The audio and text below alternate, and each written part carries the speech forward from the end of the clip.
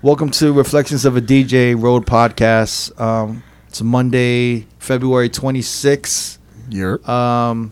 Got Jamie the Great. Yep. DJ Neva. Yep. Straight from the airport.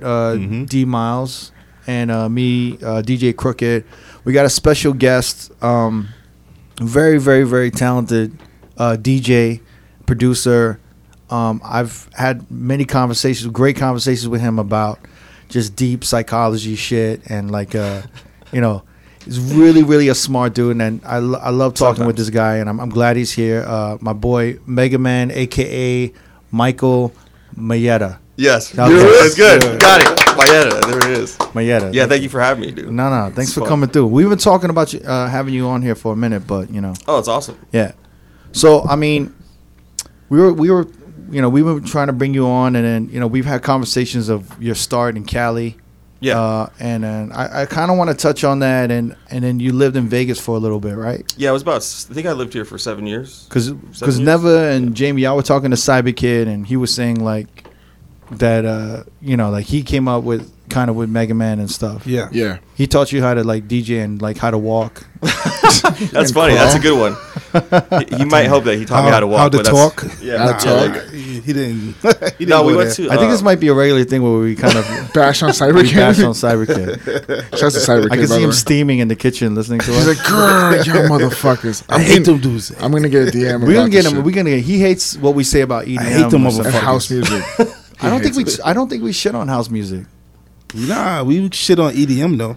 A shit ton. No, I don't think, DJs. we don't shit on EDM. We just shit on motherfuckers who some of the motherfuckers The in DJs, EDM. the Yeah. EDM DJs. Yeah. Yeah. All right. Yeah, Anyway. we do that. But I mean, back to where Cyber Kid taught you how to DJ. Yeah. And walk and talk. That's funny. No, we had. I was telling you about that one experience we had. We went to that rave that got shut down by the police with the Well, riot but- squad because but- people were dying from the GHB.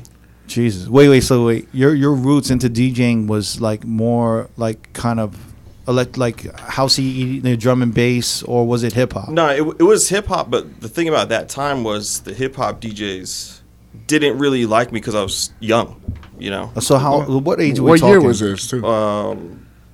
It's 1994 and I was 12 when I first started. Wow. damn. So it was just, when you're that young, I mean, I can't blame anybody that's, 18 to 25 not wanting to hang out and shit. So you were like 12, and you were like just incredibly great at scratching and mixing.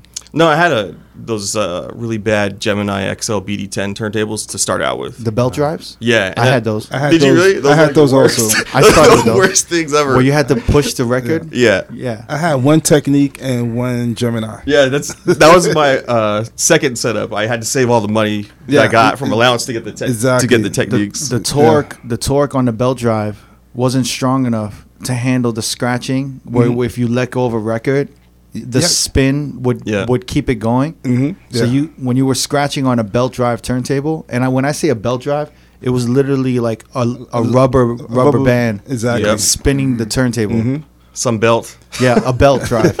And when you're scratching on it, you had to push the record forward just to get it back. Yep. And I still do that to this day because I'm not coordinated. But Yeah, that was my first setup. So I didn't really have anybody to hang out with. But in a way, it was a blessing because then it didn't. At that time, it was like the golden age hip hop thinking was only hip hop. At that time, with the crew that was around my area. yeah, where was that? Where was it? This is in Oxnard, What- in where's Ventura that? County. Like, where is that in Cali? Towards the north side, like past Six Flags, almost to like San Bernardino. I mean Santa Barbara. Yeah. I'm from New York, so I don't know Cali very well. So By what is Santa it? Barbara. In Chose the coast, but up Like in between San Francisco and LA? that's No. where you're going way the fuck up. You're like Way far away. Like Fresno and It's an LA? hour away. before Fresno, but towards the coast area. All right, whatever. An hour away from LA, basically. Okay. So it's not That's far all away. I wanted it's not to too know. far An away. hour away. Okay. Yeah. 2 hours. That's crazy. You never got into boxing? Because I know Oxnard is heavy on the boxing shit. Well, yeah, I mean, who knows? I wasn't really into fighting too much because I was pretty much bullied like all the younger years, which is probably why I was so focused on DJing a lot too. So you Kept were me away. bullied like 6, 7, 8, like that? That age group, like around there? Well, it went from the abusive babysitter to being bullied through elementary, bullied through junior high, and then I got into DJing right after. And so it was like a string of really bad events that So- led me to music. Wait, abuse wait. a babysitter like getting a whooping? Yeah, no. Like so, like before we get into like all of this, me and Mike, we talk about. I'm obsessed, and he got me obsessed. But we talk about pain and creativity, and how pain and talent, or pain and creativity, are almost hand in hand.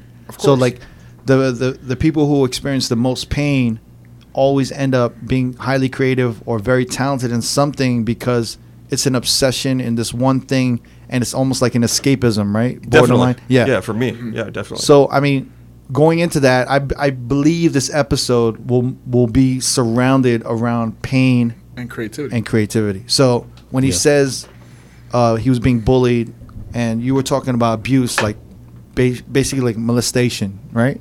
Well, it was. I'll give you an example. It'd be like if I didn't eat what she had made, then she would say, "Michael, I have a surprise for you," and I'd walk in and she'd beat the shit out of me with whatever random object she had at the time. Oh, so it was really abuse. Yeah. Oh, okay. Oh, this was it a was- babysitter. Yeah, this is a babysitter. Okay. yeah, What back in the day. was she Latina? Because that sounds like some Mexican traits there. Well, I would try to tell you what she was, but I disassociated so much. I You barely. forgot. I almost don't remember 3 years of my childhood because of this. Wow. Yeah. Sounds crazy. But see, I didn't really know that it was this bad until a few years ago. I started having anxiety for no reason, and I was trying to figure out where it was coming from, and then it kind of led back to digging real deep to find out that it was that. When you were getting abused like this, what was the, like, how old were you? 3, 4, 5, 6? I mean, it's hard for me to really remember because I'm serious. Like it's like blacked out almost. Wow. And then what's weird is when I go to try to think about it, it's like my brain almost like goes to something else. It's actually really blocked. So Where your it's hard for brain me is to trying to remember. protect you almost. Yeah, for sure. Oh wow. That's crazy. So I remember a few key abuse moments, but I remember the time when I kind of like woke up and figured out something was wrong. Because when you're that young, you kind of just think it's normal. Well, for me, I thought it was normal, so I didn't say anything to my parents. I didn't say anything to anybody else because you don't know anything when you're that young. But I started to think something was wrong when she had like nap time, and I remember being so afraid to ask her to use the restroom. I pissed on myself. That's when I figured out something was wrong. Yeah. Wow. But so through that, let's just say if I had post-traumatic stress, the problem with that is if you don't get help, you don't know what good and bad is anymore. So then all humans have that ability to prey on the weak because that's ingrained in our biology kind of thing, right? So if you don't know what's bad and what's good, then you can't stand up for yourself because you just don't know. So then you just get bullied. So I think a lot of people that get bullied are also, maybe sometimes they've experienced something that's traumatic and they can't figure out who's to stay away from.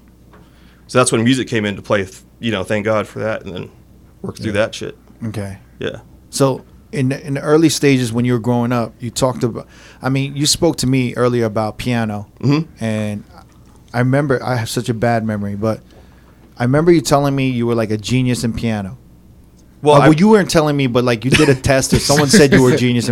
I mean, he wasn't like an arrogant prick, like I'm a genius in piano, but like I remember there being a test about, you being like a genius in piano. No, it wasn't necessarily piano. It was my piano teacher had hinted to my family that maybe they should find somebody else to teach me because I had been learning things almost instantly. So your piano teacher was like, yo, he's becoming almost better than me, or like he's exceeding my tutelage. Or Not better whatever, than right? him, but yeah.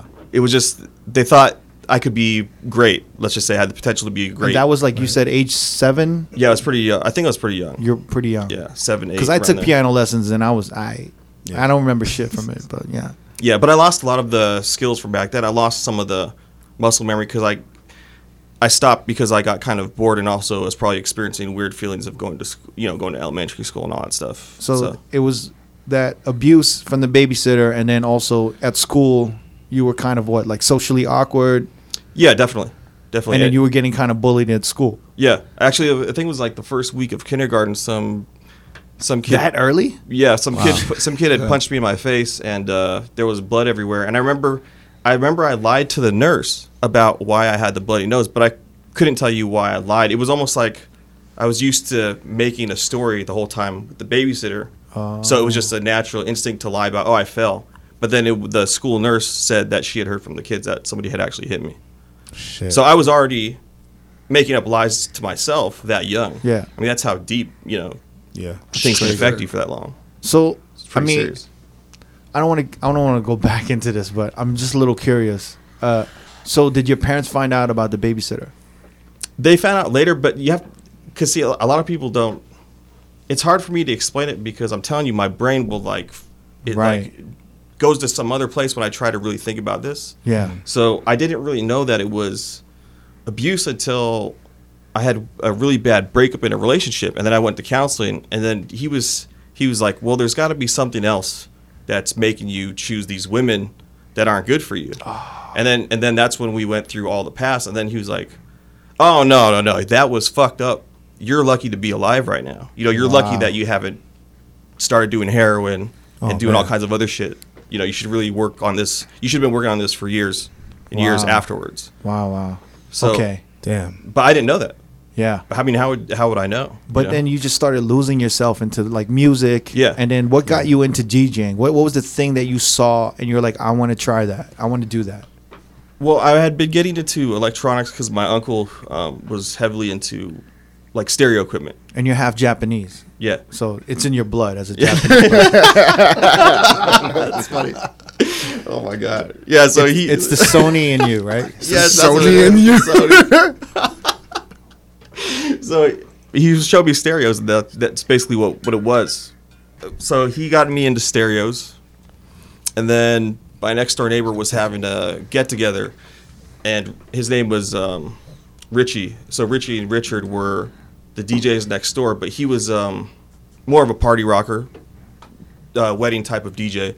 Was not necessarily with the scratching, but I remember seeing the colored, the old school records that were the colored vinyl on I think it was like on Thump Records, and I just was blown away by first of all, the vinyl was a different color, and they were like manipulating it back and forth to Do you know for which little scratch sounds. Which song it was?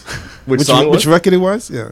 I don't remember. It was like the old school compilation one with like maybe like I don't know, man. I haven't heard anyone say Thump Records in years. But I mean, I can't believe I remember that shit. Yeah. But that's what first got me into DJing. Was I saw the setup and I was just blown away by how it was. He was controlling the music with technology, my two favorite things. Yeah. So that was it, pretty much. And then you just ask your parents, like, yo, or you ask your uncle, like.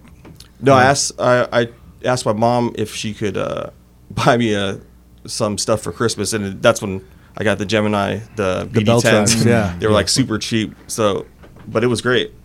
That was a great time too. Did CyberKid come in the box and taught you everything you knew? Did CyberKid deliver the turntables for you? Yeah, that's what it was. Yeah, love exactly. CyberKid. Yeah, he's gonna fucking hate. We gotta bring him on a show now because we're busting his balls too much. Yeah. We love you, CyberKid. We love you, man. We just fucking with you, man. Yo, Mike, did you see the Defiant ones?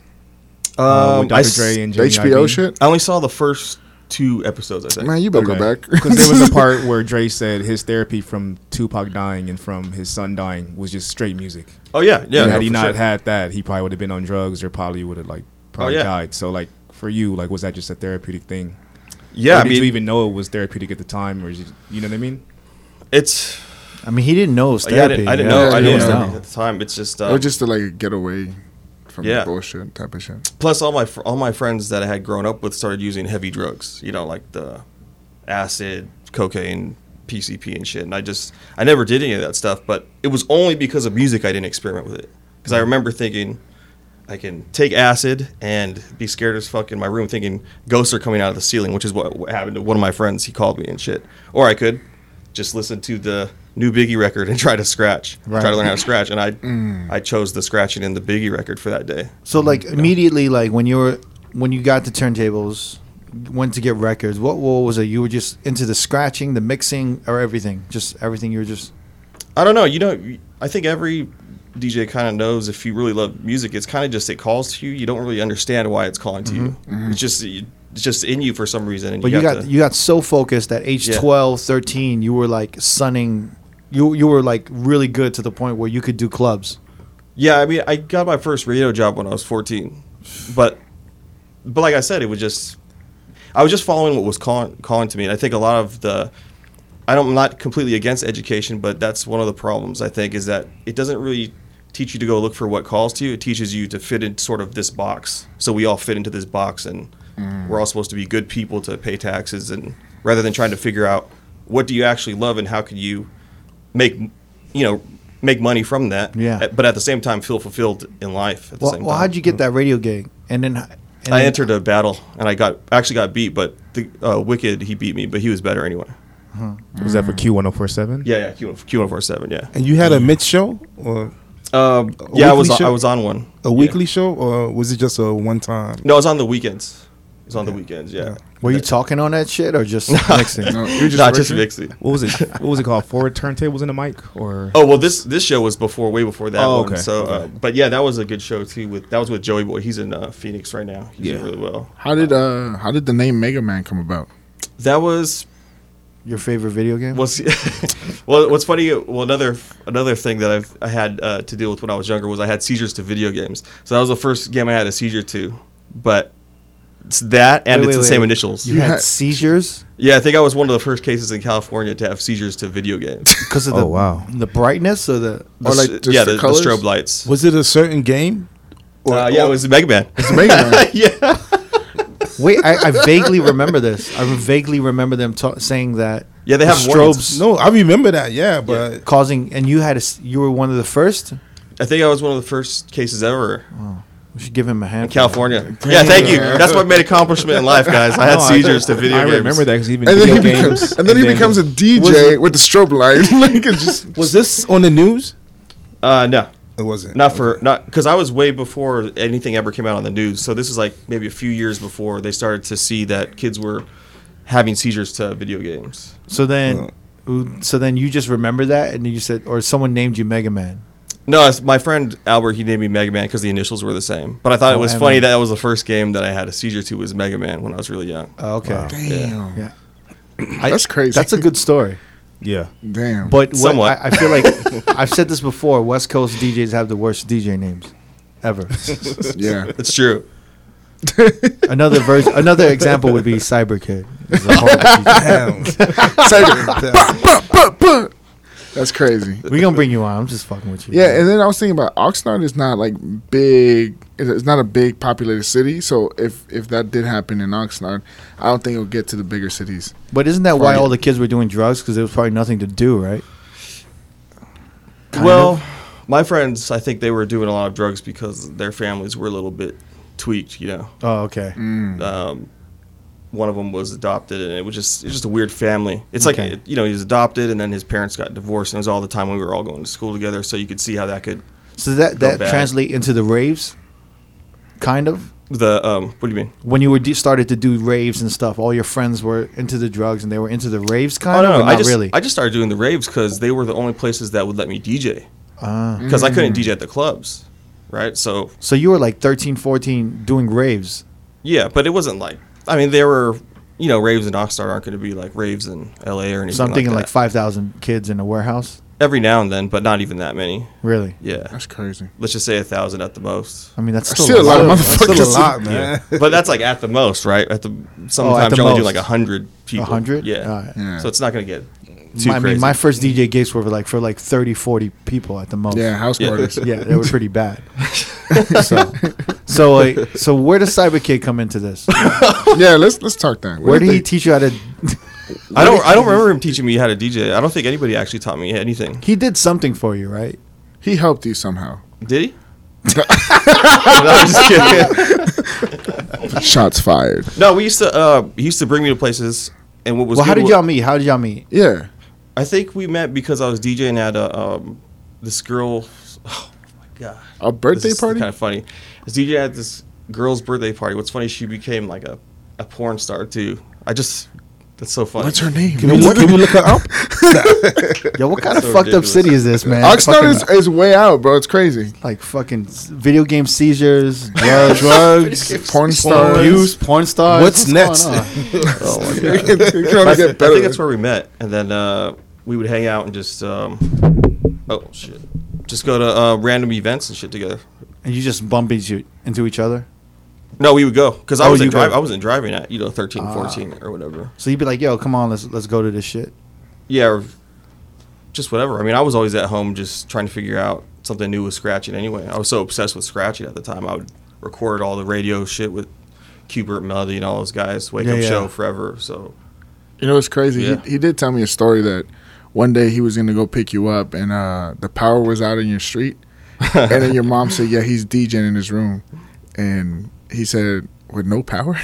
And that you had your ear to the record and the needle and spinning it with your finger to listen to the sound. well, because, okay, I know why I was doing this now. Okay, I remember. Because I was fascinated that I could hear the song just by the needle making contact with the grooves. Yeah. So I didn't know that before the power was out. So I was trying to figure out, well, that's pretty amazing that I could still hear the record with just the needle on it.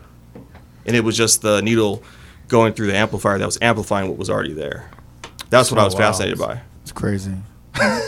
Is it? I mean, like literally crazy, but it's good. So, all right. So you're driving around with CyberKid. Teaching you teaching the lessons of life.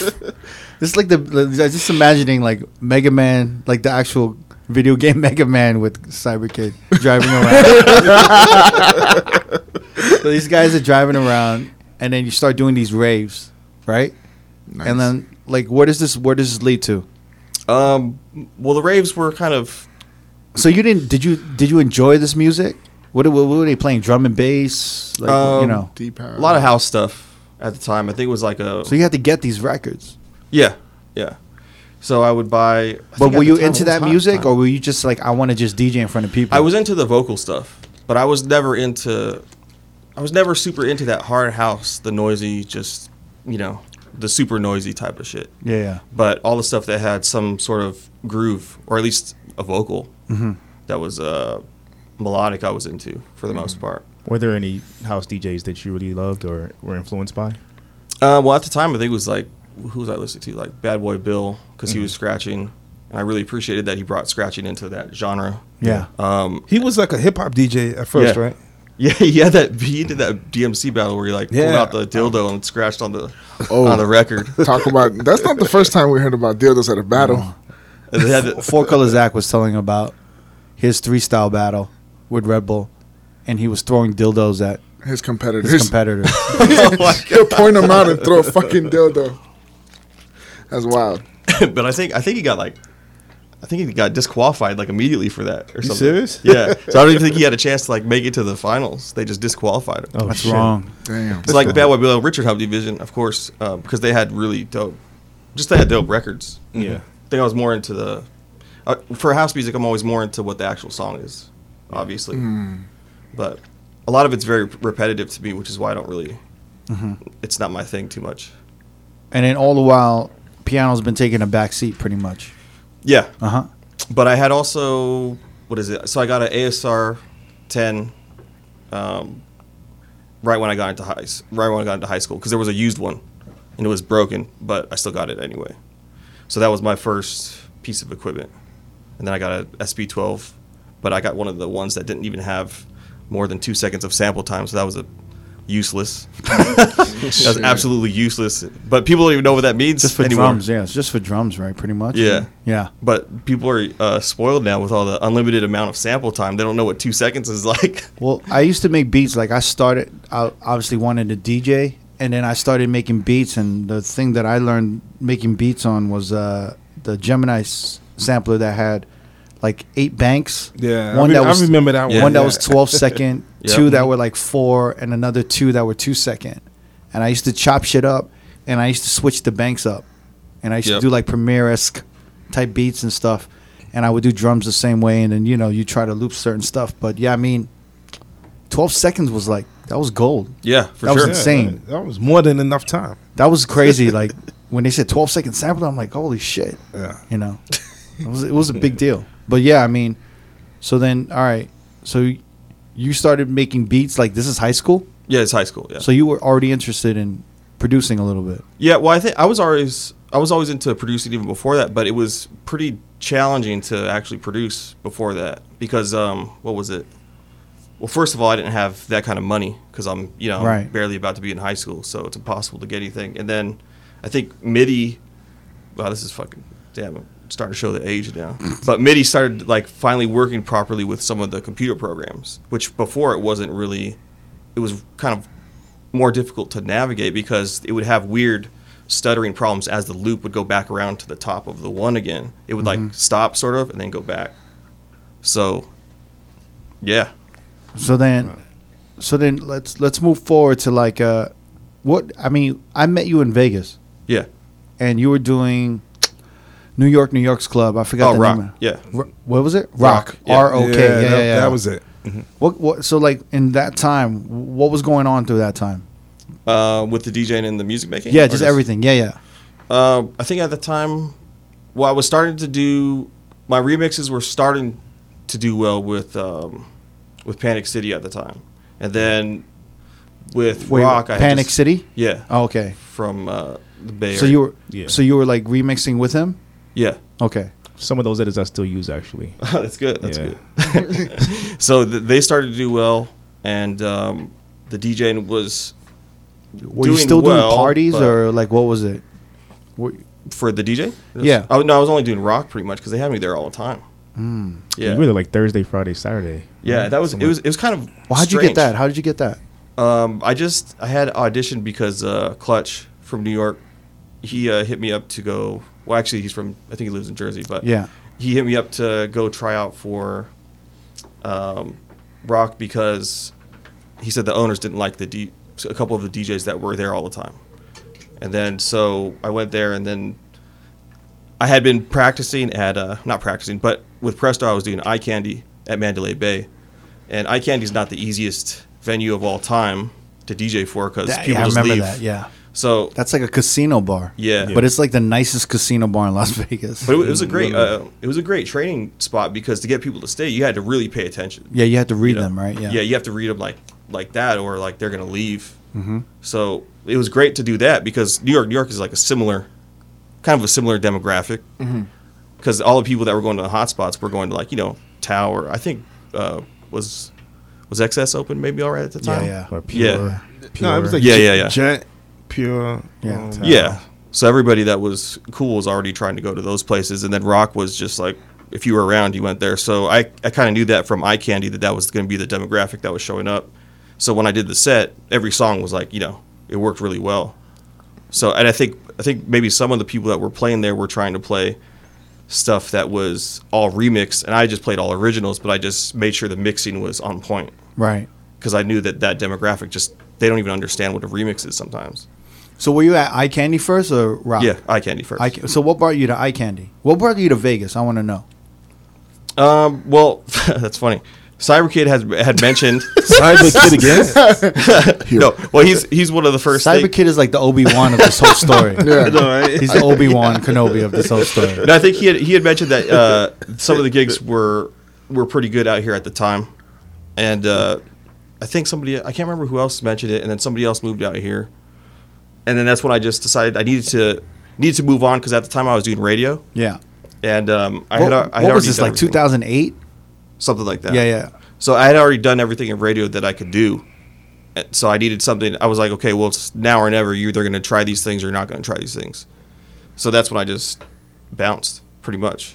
And you're like, fuck it, I'll take a chance to just move to Vegas. Because I remember Yeah. everyone was coming to Vegas like it was a gold rush. Yeah. Yeah. Yeah. They thought like, I'm going to get... They will like- get put on right away. Well, they thought they was just like, yo, I'll get like, a $2,000 a night residency or $1,500 residency or whatever, right? So, all right, so you came here. Oh, go Did ahead. Cyberkid introduce us, Mike? Or I'm trying to remember because I know I met Maybe. you around like 2008. Yeah, it's possible. It's possible, right? Yeah. I'm thinking either him or maybe like Phenom, but I think it was Cyberkid. It's probably Cyber, I'm guessing. Yeah. Yeah. I'm telling you, He's just connecting stars everybody. in this fucking. Cyberkid's the star of this fucking whole story. We owe everything to Cyber. You owe Yeah. everything to Cyberkid. At this Crooked, I don't point. know That's if you- debatable, but I don't know. If I don't know if Crooked remembers, but you introduced me to Crooked. he doesn't really? remember. Yeah. At the first shop, he brought me to the shop. He's like, "Yo, I want to go show Crooked some love." And Yeah. I met the both of you guys And then, at the Really? old location. and I Yeah. told Never, I said, watch out, watch the black guy. He might steal something. Oh, that was you. you gave us like a couple of shirts. I did. Yeah, it was cool. I still have it. It has like a 5 on it and like OB. It was like heads. Oh, the scam. It was a scam T-shirt. Yeah, it was a scam tee. yeah, Yeah, I made, yeah. I still have that in my I closet. got a whole box if you want to know. Should bring them back. Yeah. That's crazy. That was a horrific design that I did back in the day. It took a lot of work, but yeah. Oh, yeah, so I didn't know that. So Yeah. okay, And that was like 09, I think. 08 or 09. that's interesting. It might have been 08. I'm going to say 08. Yeah. Yeah. I was afraid. Yeah. I was afraid you were gonna tell me Cyber Kid introduced you. No. You know how Morgan Freeman is like the narrator in a lot of films? Cyber Kid's gonna be the narrator for Mega Man's film. Oh my God, It was a porn star's birthday. that's a level of pain that you just want to go through. All right. So, Methu, I remember going to check you at Eye Candy. I could be wrong though. Well, I remember you being. Well, I got super drunk with you and Neva Probably. when we were at Rock, and then we ended up at Mandalay Bay for something. I don't know what for. Fuck. Never's giggles. I'm trying to think. Yeah. I mean, that's all I remember. Mandalay Bay? Well, was we were all drinking. We ended up at Mandalay Bay. Were we working? Or was I DJing? No, We just ended just up going hanging there out? after our gig, and then we Yeah. ended up drinking some more. drinking Okay. heavily, pretty heavily. Well, Okay. what spot was that? Mandalay Bay? What was going on at the time over there? Rum It Jungle? was a no. It was a little. Foundation What was room? the little spot? Was it the Foundation room. No. Rum Jungle. No. It was a. Oh, 40 Deuce. Was it the bar? Might have been 40 Deuce. The lounge. Might have Oh, been 40 shit. Deuce. Yeah. Yeah, it Right, might have been 40 yeah. Deuce. Was Yeah. that the burlesque show? Yeah. Yep. That's what it was. Oh, That's what it was. And I think Graham okay. Graham Funk was there. I think I remember that. Yeah. I think Graham Funk Yeah. and Stone Rock used to do that. I could be I know wrong. Graham used to do it. Yeah, yeah. was like right so we before probably you hit the went, escalator. and it was Yeah, after yeah, hours, yeah. wasn't it? They were trying to push after hours, so Yeah. we tried to go there for after hours. Yep. All right, now it all makes sense. Wow, you got a good memory. Yeah. Well, I don't remember much. I just remember getting there. Oh, I just remember getting there. And then there was this Asian girl that kept yelling at me for something, and you guys knew her. But I don't know who she was. Who was it? I don't know. I just remember her yelling at me for nothing. The Asian girl. Yeah, An Asian girl. that's all I remember. Never knows all the Asian girls in Vegas. No. All right, so you did Rock, Yeah. and did it close, or did you leave Rock before it closed?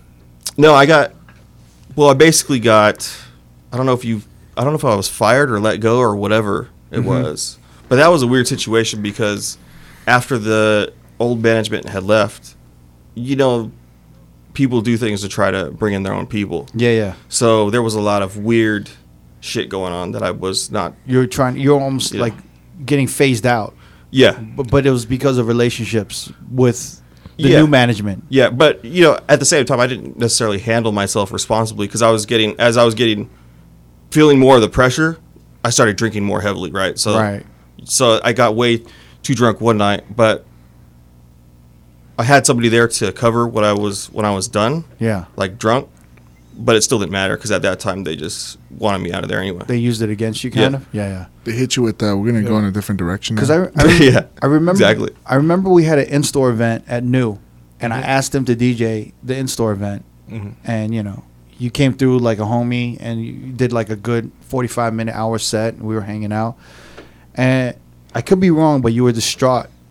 You're you're kind of like, I don't know, like what the next step is, kind of, but you were kind of like, I don't know if I want to DJ anymore.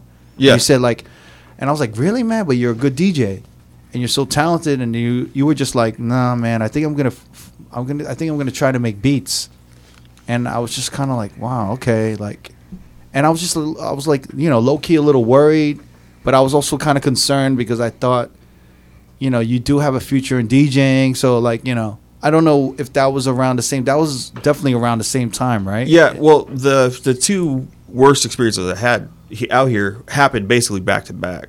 So then I was at a different club, and that's when the manager asked me if I was a fucking faggot because I was playing some record that he thought Where was made this me a at? faggot. You can't say no names, bro. Yeah. Oh, okay. Let's say For the this names. one, I don't want to say because the person that put me on, I really respect him, and he's homies of everybody here. So, Oh, okay, okay. I remember that. but So it was at a club here in Vegas. Yeah. And then you were playing. What song was it?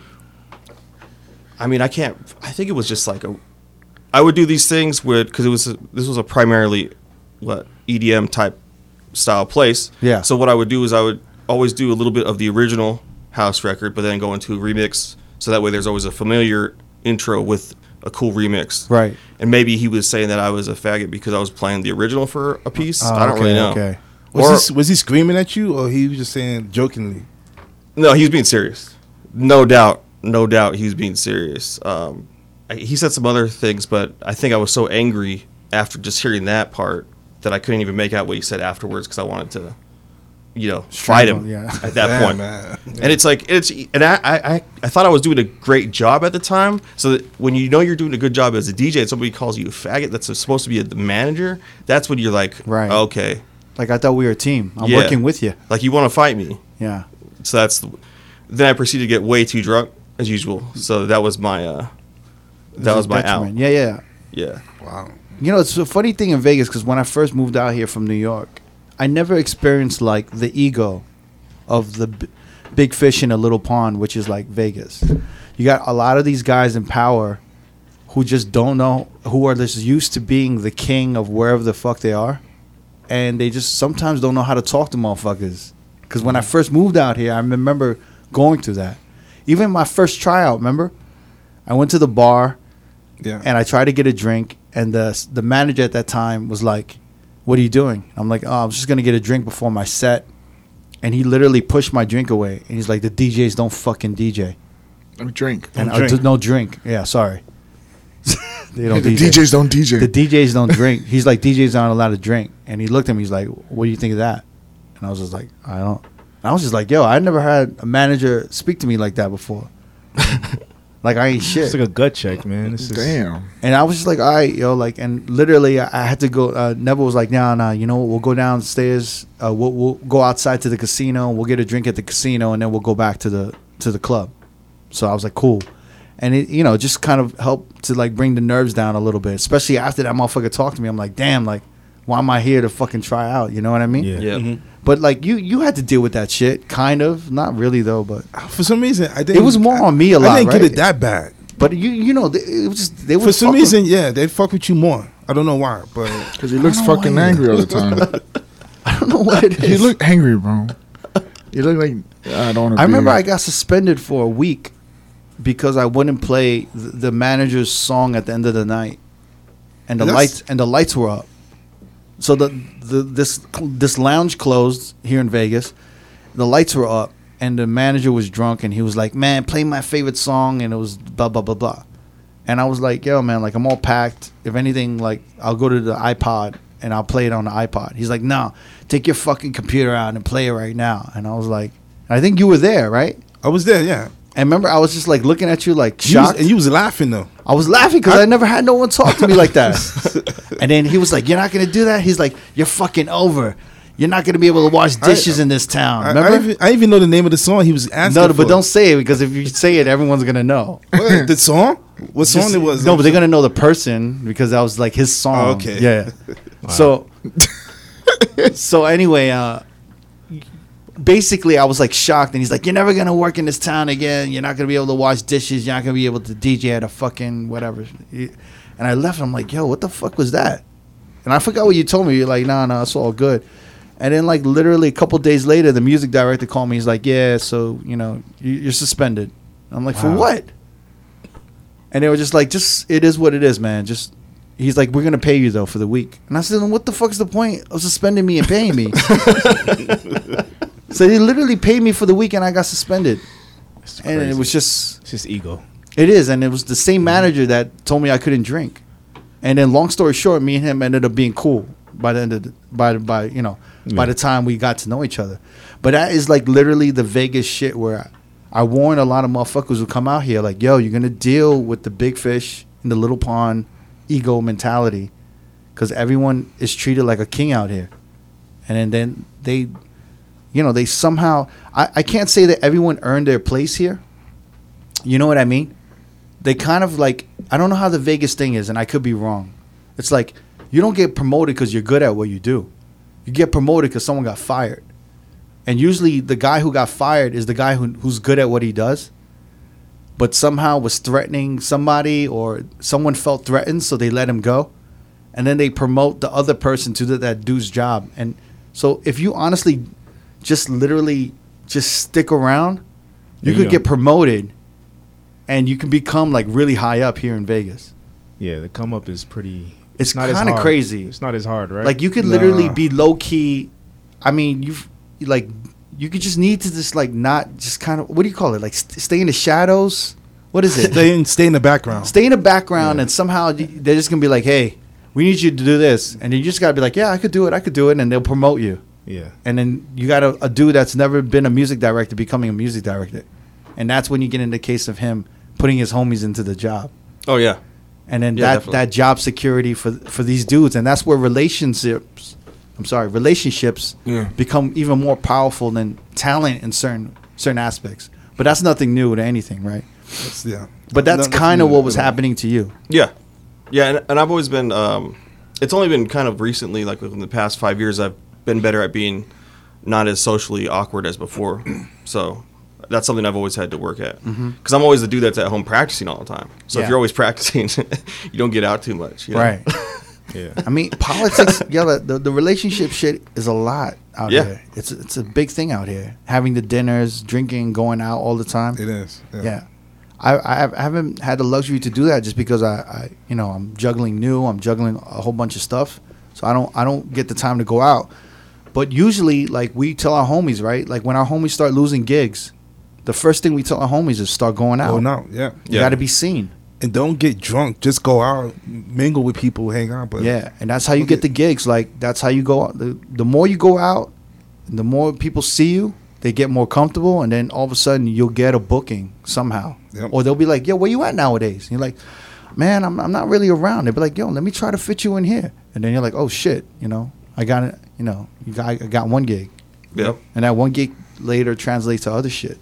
And before you know it, you be doing like 4 nights a week, 5 nights a week at the clubs. So Maybe not now, but before it used to be now, like that. No, I think now it's like that. You think Still so? like that, yeah. I mean, it's the main thing, man. Just go out. If you feel like if you have a history in that city that you're in and you want to get more gigs, but you seem like you're not getting more gigs, you just got to keep going out, man. Yeah. It has nothing to do with a mixtape or anything like that. Even though that might help a little bit. I don't even think that'll help. You wouldn't even need to do that. All relationships. If you're a good DJ and you're solid, it's all about going out. Yep. You hear that, Jamie? Yeah, I wrote that. I wrote all that shit down. We've been telling him that since he moved out here.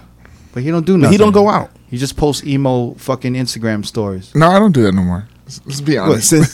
from stop doing it 2 weeks ago? 3 weeks. We were solid 3 weeks now. Where he dresses his dog up like a woman and he starts dancing with the dog and shit like that. No, I didn't do that. Whoa, are you wildin'? Who are you following, motherfucker? Oh, man. That's Anyway, crazy. going back to Politics. Speaking of getting wasted, I think Mega Man seen like my best. Oh my God, best, poetry. Yeah, my best and worst Poetry. moment of being drunk ever. Oh, so y'all used to work at Poetry. Together. He would Good times. he would open, and then the Friends would headline, and I would close on Sundays. This was from like 07 to like 09, maybe. Yeah. I something never like that. understood the opening, closing, different job thing. Yeah, I mean it was cool because it was like I would show up early for his set. I mean, it's good for DJs to Yeah. get work, but as a club, I would be like, doesn't make sense to me. Yeah, Yeah. should be saving money. yeah, they were doing really well at the time, so I guess they just made sense of it. But So you were opening, Mike, and then you were closing? yeah, Okay. and we would both just chill during Friends and set and drink and just have a good time. So what was this? What happened? What's your best and worst moment? We were drinking tequila. We were drinking Patron. I know exactly what Tyler Um, was talking about. I don't even know why, but I mean the shots were like half cups of tequila. What the fuck? Y'all And playing with the just, devil? and just to be clear, like till this day, I have a problem smelling Patron. Patron Yo, Silver. I hated that era when Patron was the shit. Yeah. Yeah. That was the biggest bullshit marketing ever. Who the fuck? That was the worst fucking liquor, and I'm glad no one fucks with that shit no more, man. Nah, So that's like, a long wrap. story short, it's the end of the night. We hop in my car. No, take a- I want to hear the full story. What happened? Okay, so we're drinking. I mean, it's at least during Franzen's entire set, so like 3 hours, right? Yeah. And then I go on for whatever reason. I'm fine while I'm playing, and then we get done. Like the music's done, and we're still taking shots.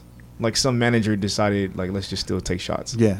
So then I drop him off at his car, and then he's like, "Yo, you good?" And then like the next day, I was like, "Yo, was I good?" He was like, "Bruh, like I don't even think you could like stare at me straight. Like I had like glass eyes, like my eyes were like how would you explain it?" When I was like yo, man, are you good? He's like, yeah, I'm good. But he's looking this way, and I'm over here. I'm like, dude, I don't think you're good, man. He's like, oh, I'm good. I was like, and I drove home, and then like I just everything came up, man. Fell asleep like on my like bathroom floor, like in a pile of clothes that needed to be like for laundry. And you threw up in the clothes? Yeah. Nice. Like just like in my underwear, just nice. all fucked up. And then how'd you feel about yourself? Horrible. Nice. It's like a fucking therapy session. I called him immediately, and I was just like, bro, like I don't think I was right for maybe like 2 days after that. And then even like now, I'm telling you, I can't smell Patron. Like it was damn, man. I can do Don Julio or anything else, but like Patron just has that distinct smell. It just bothers me. You know what? I feel that way about Jaeger. Yeah. Man, I hated that fucking drink. Jaeger's fine to me. Patron. I used smell to drink Patron. I used to drink a lot of Jaeger. And then at Light in the DJ booth, remember Brian? Yeah. Hathaway? The old school lighting guy from. Yeah. He used to come in with a bottle. He wouldn't even get it from the club. He'd just come to the club with his own bottle. And we'd be drinking all night. That's some Irish shit, right? He was Irish. Yeah. Yeah. Mm-hmm. Yeah, that Patron shit. I remember I would like avoid going to the DJ booth when Vice was DJing because I knew he was going to try to feed me some fucking Patron. Yeah. And I fucking hate Patron. I hate it. I'm glad that era's gone. Fucking Patron everywhere. We had some really good times there. Just, I know at the time, like, there weren't too many other spots. That's not even that bad of a story, man. I mean, right? It felt bad. I thought you were going to say, like, you woke up with, like, a dick in your mouth or something. Whoa. Or in your ass. Whoa! Pause. Nah, damn, all this dick talk, man. Whose dick is this? Anyone knows whose dick is this? All right, man. So, all right, so, like, yeah, back to, like, when we were talking. That was like a turning point, though, right? I mean, after Rock, you were like, I don't know if I want to do this DJ shit. Because we were talking about, like, the pressures of, like, drinking and the politics of everything. And you were like, I'm fucking done with this. I'm going to focus on production. Yeah. At what point were you like, I'm done with this? When my remixes started doing really well, I think I was pretty much done. I think I'd already checked out around that time. Because I think I'd also placed my first...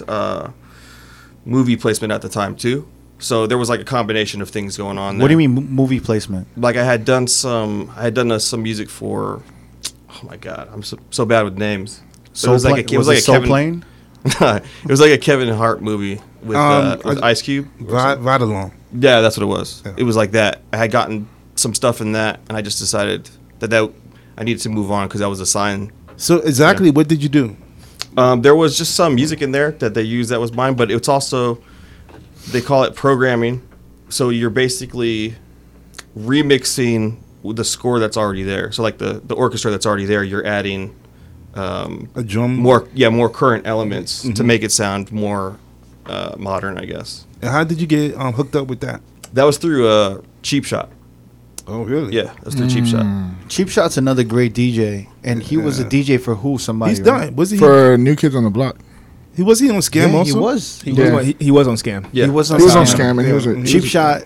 Really, really tall, nice guy, right? Like a teddy bear, right? Kind of like attitude. And yeah, he was DJing for New Kids. New Kids on the Block. He was a tour DJ. And what do you call it? He was also he was part of a group. I remember. I'm not Styles? sure about that. Styles of Beyond. Is that what you're talking about? Yeah. That was what was it called? Styles of Beyond. Styles of Beyond. Yeah. And then I stopped hearing from him for a while, and then I bumped into him. And he's like, "Yeah, I'm making like beats for like TV shows."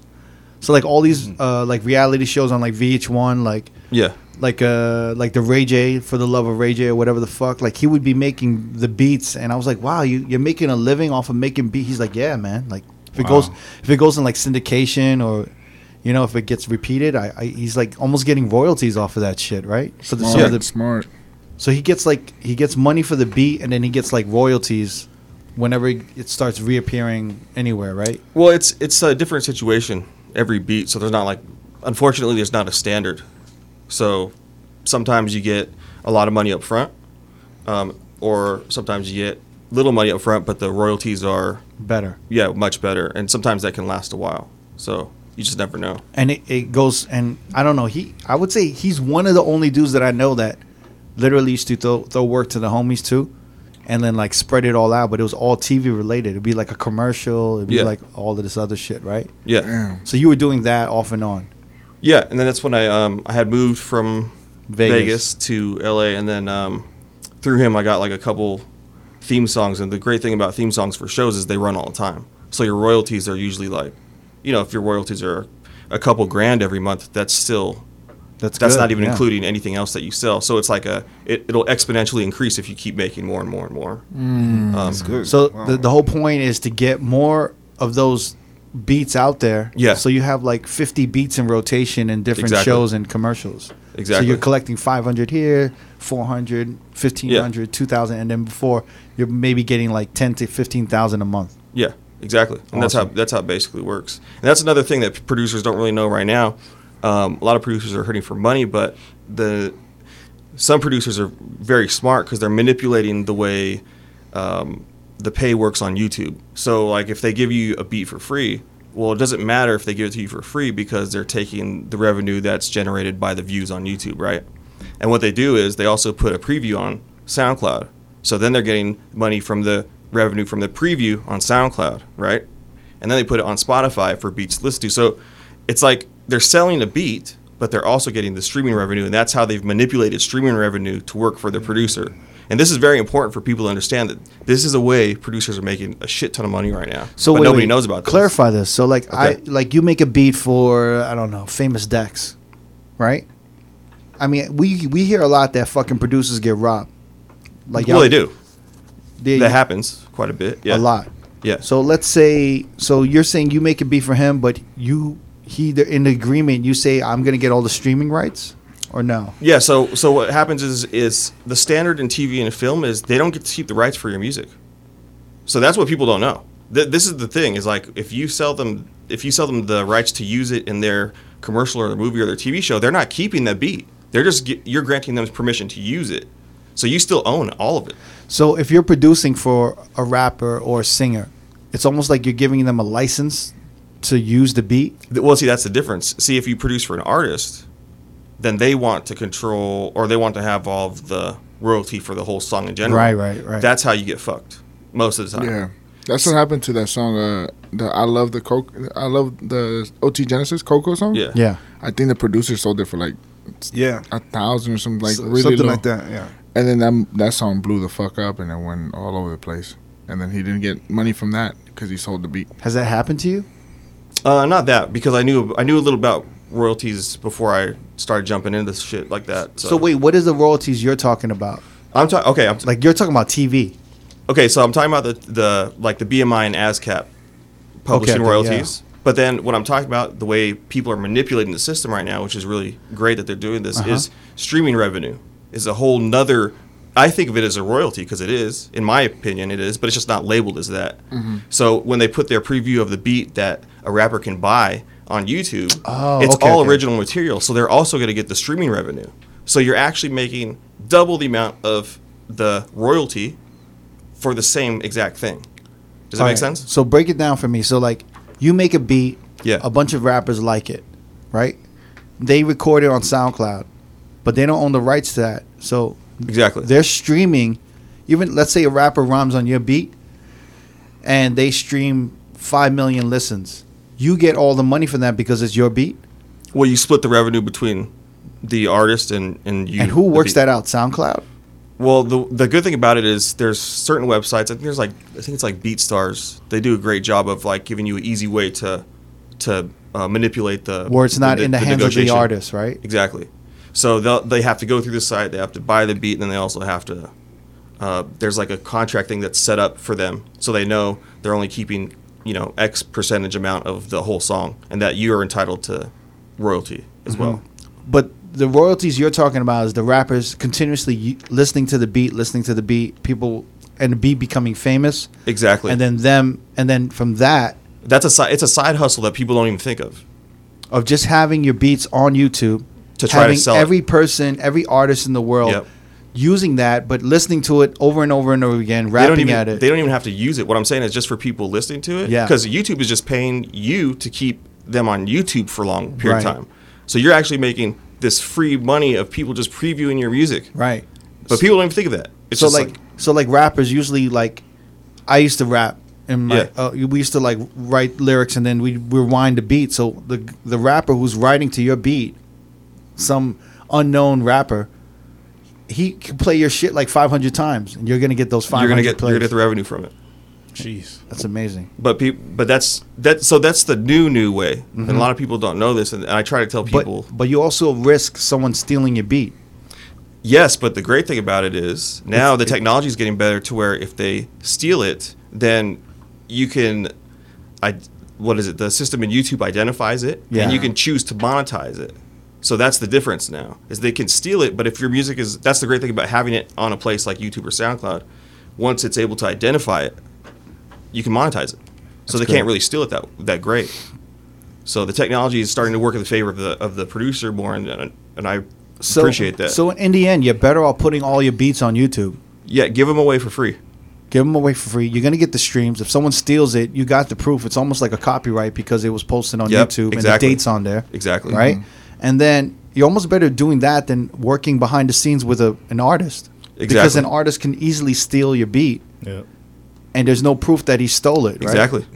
Wow. And that's why all the best producers, in my opinion, aren't working with artists. They're doing their own shit because they get jacked all the time, you know. Damn. So now they're just using the system to manipulate it that way, which is great. So you went off to producing. You said, "Fuck DJing. I'm gonna." What scared you more, the self-destructive aspect, the pressure of it all, or the politics? Well, at first I thought it was the drinking and the politics, but then I realized I had something wrong with myself. I realized that I wasn't the best version of myself that I could be, and that's why I was drinking so much. I was trying to forget about that. Damn. So I was trying to. I think I just needed to realize that I need to be more responsible. I don't know if that makes sense, but It does. like figuring out how to make myself. If you have to drink every night when you're doing something that you say you love, there's a big fucking problem. Let me just say that. Right. That's all I'll say. You shouldn't have to drink if you love DJing every single night. I'm not saying it's not cool to have fun, but I mean, I was getting like Don't blacked overdo out. it. Yeah, I was getting excessively blacked drunk. out. Yeah. So that's really, really Have bad. one drink, guys. So you don't Yeah. think that there was a way to still DJ, which was something you love, and not have that element be a part of it, and you just need to be eliminated from the situation altogether? Well, you would assume that I would be able to do that, but given my history that I didn't know, that I didn't dig into my past yet, I was really I was out of control of my emotions. Right. So, and that's why I was drinking all the time. You know, so that's something that I think I was saying more of that when we were having the conversation was there was something wrong with me, but I knew music was making me more stable, so I needed to focus on that. It wasn't necessarily I wanted to leave DJing. It was like, why am I so out of control with this, and I'm not as out of control with this? I remember you were drinking heavily, but you weren't out of control. Well, Because me and never been out of control. I mean, there's back in the day, like way back in the day, never like fucking got so hammered you fell asleep while you were DJing. I did. Yeah. What? In my defense, it was 4:30 in the morning. okay, yeah. And you started at like 10:30, right? Exactly. Yeah. Those marathon sets in Vegas were crazy. We had no opener, yo. No. We were doing 6, 7, 8 yeah. hour. Mhm. Yeah. Yeah. That was fucking nuts. Yeah. But yeah, it was just more of the way I felt. It felt really bad. It is self-destructive You know what I mean? because me and Four Color Zach were talking yesterday after we recorded, and not yesterday, but yeah, Saturday. Like 2 days ago. No, Sunday. Like 3 days ago. Yeah, Sunday, because I went to his gig or whatever. We were talking about drinking and DJing and how they go hand in hand. That you start to hate the crowd if you're sober. You never want to get to a point where you're hating the crowd, basically. Right. You know what I mean? Definitely. And then we were kind of talking about like, I don't know. Not that we couldn't trust, but we questioned DJs who didn't drink, and we thought they could never kind of be eye to eye with the crowd. There's always going to be a slight wall there. Yeah, I think so. Yeah, because everyone is totally hammered, and even though you're playing music for them, you're never really like eye to eye with them. Yeah. So we were talking about DJs who don't drink at all and how if they took even 1 or 2 drinks, it would just kind of like, you know, lessen the pressure, but also get them a little bit at the same level of like, you know, levels of playing field. yeah. But yeah, I mean, it can get. I've gotten to certain points where I've been really nervous, and you know, I get nervous almost at every gig, even though I try not to show it. I get nervous, and I'll need like 1 or 2 drinks to like settle down and shit. Oh yeah, for sure. Especially when I'm out of town, because I'm like, I feel like I'm, you know, I'm like, where the fuck, I don't know what to play, and I'm like, you know, and if the opener's like killing it, I'm like, fuck, man, like, I'm following that. yeah, I'm like, damn, I gotta play after this motherfucker. I'm like, fuck. So, but yeah, I mean, so then you started focusing on production, Yeah. and you did some shit for Lady Gaga, right? Yeah, I was scoring the strings at the beginning of the Guy extended video that she had. But it was like a last minute addition to the video. Like they already had the video made, and there needed to be a section of music in between, because it was like it was one of those videos where like there's one song before it gets to the main song, so there needed to be something in between. Yeah. So I was doing the strings. Were you because White Shadow was kind of like creative directing or like producing the whole, like he was producing with, Yeah, that's who I was with. It was Yeah. me and White Shadow. White Shadow was like a DJ from Chicago. Yeah. And then he was DJing in LA and linked up with Lady Gaga. I thought it was in New York. Yeah, No, that it was in New York. It was in LA. Oh, okay. No, I wasn't sure. I thought- Yeah, okay. because I believe he went to LA and he was in the LA scene and he linked up with Gaga, Mhm. and then they were like doing production, and he did some work on her second and third. Yeah. Yeah. Mm-hmm. So I was always wondering if you did any production actually on the album or not No, not on the album. Not It was just an for album? it was just for the video. for the video. Yeah, yeah. And then is there? So how did that work? Did you work with any other artists into pushing into production, or like into doing any albums or songs or anything? Oh, like you mean that? just in general? Yeah. Well, I did was it the Little John and Bend Tyga Over? record Bend with Over. that was with Chronic. Did that. What was your role with that? That was What'd curious. you write? Because it said you wrote some of it. What song is this? Bend Over? Bend over, make your knees touch it. That Oh, shit. yeah. I think what did they send me? I think when it got sent to me, it was like a kick drum, snare, a sound, like a lead sound, and maybe it was the vocals. So the rest is all me, I think. So the whole melody of the beat. No, I think that was Chronic that did the main drop melody. But if you listen to like the way the drums are in that record, and then if you listen to any of my Twerk remixes, you'll notice it's basically the Similar same patterns. thing. Yeah. So Crazy. Did you get paid off for that? yeah, for sure. Yeah. Yeah. Yeah, it did really well too because it also got the what is like the Parks and Rec placement, which I think I'm still getting paid for that. Oh, the TV show. Yeah. Yeah. It was on- on Parks and It was Recreation. a parking record. Yeah, like a on an season episode? finale. Oh, Yeah. really? So, On the finale, that's good. Yeah. That's pretty Shit. So One I'm way to go out. so there was that, and then the Pitbull stuff. What'd you Freak, do with uh, Pitbull? Freak? Was Oh that yeah, you? Freak, and then The other one, the one with J-Lo. oh yeah, there was the one with J Lo. Did you work with J-Lo? Let us know, bro. Give us the gems. No, most of these artists they have they don't really go into studio sessions as much, and they already have a team of people that are recording and editing their vocals already. So most of the time, if I get stuff from them, it's But It's it the said- vocals already Didn't polished. you write some for that J-Lo and Pitbull song? oh yeah. I mean, we worked on that stuff, but that was like a ton of different people worked on that. Oh, okay. That's So crazy. there was that.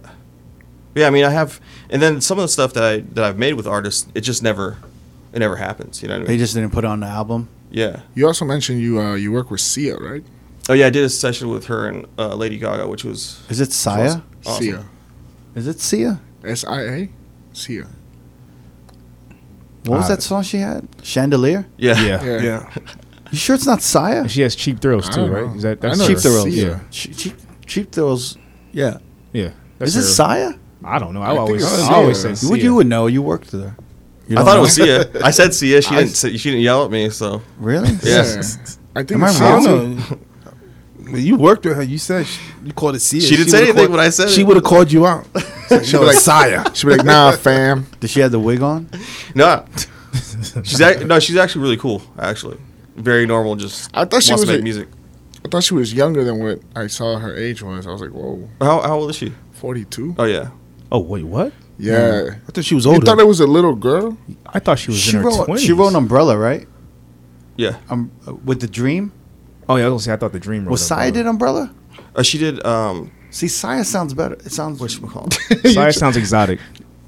A little more exotic, I'm right? telling you, I've thought at award shows. They're like Saya. Maybe. She did Diamonds, Rihanna. I actually think it's not even Rihanna on the hook. I think it's actually her.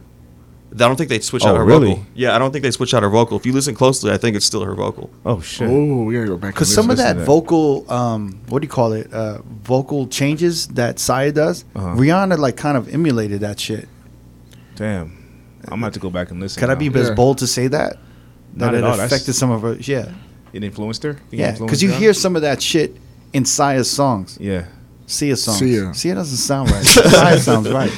I mean, she's on a ton of songs though. Yeah. Like just people just don't know. Like I don't even know she did some of Adele's stuff. I mean, she just smashed. How is it working with her? I mean, Well, you were in the studio with her, right? yeah. I mean, it's just Different experience, right? Actually, like producing a song with the writer. I mean, when it's somebody like her, I mean, you could write 10 songs probably in 2 hours, you know. Wow. But when it's other people, sometimes it takes. Well, I mean, everybody's good at what they do, but you know, they're really exceptional. Obviously. What song was it? The one I did with her. Yeah. Well, that's what I'm saying. None of this came out. I still have it sitting in a hard drive at my house. If you want to send it to us, we play it right before this podcast. How does that work out? Is that the label just says, nah, we don't think this is gonna do this doesn't sound right for the album? I think some stuff just never. People don't even. They almost like forget it exists sometimes. But a It's record like weird. with fucking her and Lady Gaga, that's pretty something hard to forget. Well, how about. reckless is it if you leaked it? Oh, I get sued probably immediately. Yeah, fool. I mean, they had. You can't do the Shaggy shit. It wasn't me. they actually had an assistant when we were about to leave the studio. Like go and I think she was Following you investigating everybody's laptops to see who was taking what home. So wow. that's how serious it is. So you don't have any of the music that you did with her? No, I do, but I would get sued probably Because they would know it immediately. was directly from him. Yeah, Yeah. Wow. yeah. So they're really. Is there other artists you work with that you're like, yo, I wish that came out, or a cool story that you enjoyed, like this one? No, I mean, I like everything that I work on. You know, it's almost like I don't. It doesn't really matter who the person is, as long as whatever comes out great. That's all I'm worried about. Yeah. What? So I'm going back to Saya. How was Yeah. that shit? Like, how was it working with her? I mean, it's incredible because she has a song ready for you in about 15 minutes. And then you just have to. A full song? Yeah, in her head, she'll have it. So what comes 15, first 20 in minutes. that circumstance or situation? Play some chords on the piano. So you're just fucking around. Yeah. You're trying to find something, and then she's listening, and then you're finding, and you guys kind of find it together. Well, okay, so here's the thing about really good writers. They almost can't hear anything that you're not ready to make a song because they're so good, whatever chord progression you're going to play, they can write over it. At that level, people are so great that it doesn't matter what you're going to present. They're just going to go whatever you give them. They can make anything work. Yeah. So that's the thing about like musicians that are all like at that level. Same with jazz musicians too. You give them whatever, they're going to be able to play. So whatever you present, just make sure it's your best because you only get that one time to make sure that whatever it is going to be the best possible. So song. did you have some beats that you had ready that you just played her, or you just try to find it at that point? No, just on the spot. I was. So from what I understood was that Lady Gaga wanted songs written, but starting out with just a piano and then to build on top of that. Mm-hmm. I don't think that's what ended up happening. I think what ended up happening was maybe it was they were using beats more because they could catch a vibe a little bit better if the whole beat's there. Right. But I really enjoy starting from just the Scratch. piano because the thing about if you write the song just from like a piano and a singer, then if that's great, any way you produce it is great because the song is the key. It's not the production. It's kind of like in film, it's the story, the meat and potatoes sure. of the story. As long Yeah. as the story is good, you can build off of that no matter what. Yeah, because think about how many average beats you hear, but the song is the most catchiest thing of all time. Right. So the song is the most important part overall, and then the beat can be produced anyway. Wow. So, but a lot of people It's don't a think of good it that way, perspective. you know, That's because a real good perspective. like Diane Warren, who's written millions of hits, all of her songs, when she would have her producer produce them for her, she would have a country version done, R&B version, pop version, or whatever, and she would submit them all like that at the same time because she knew that the song was that great. So it was just a matter of presenting it in a way people understood it in their genre. and that's how she got millions of placements with everybody. But people, they're not thinking about the song first. They're thinking about, well, it's got to sound like this, like something in this genre, instead of just worrying about every single word. Does that make sense? Yeah. So so right now in production, is it just a bunch of different projects that just come to you, whether it could be a song, TV, artist, and it just anything could drop on your lap, pretty much. Yeah, for the most part, yeah. And it's just trying to stay as busy as possible. Yeah, but at the same time, I took this year to kind of just do these videos because I was having a lot of time with them. Mike's been doing these Instagram videos where he records ambient noises in different places. He went to a garage and you were hitting like the rims and you were doing the horn, and you even came by our offices. Yeah, and he came by new, and you were like banging on, like you were doing register sounds and like hitting the racks with the clothes on it. Yeah.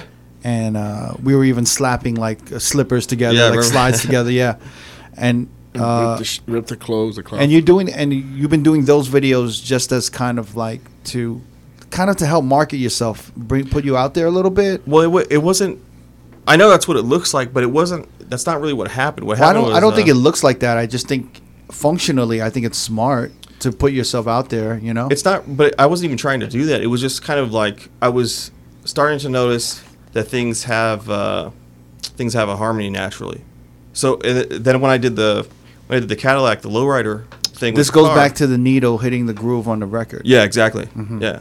So when I was recording these things, I started to notice when I would compress them like really hard in Ableton, when I would play them, when I play the sounds, it sounded exactly like some new sound that somebody was trying to create. And I was like, wait a second.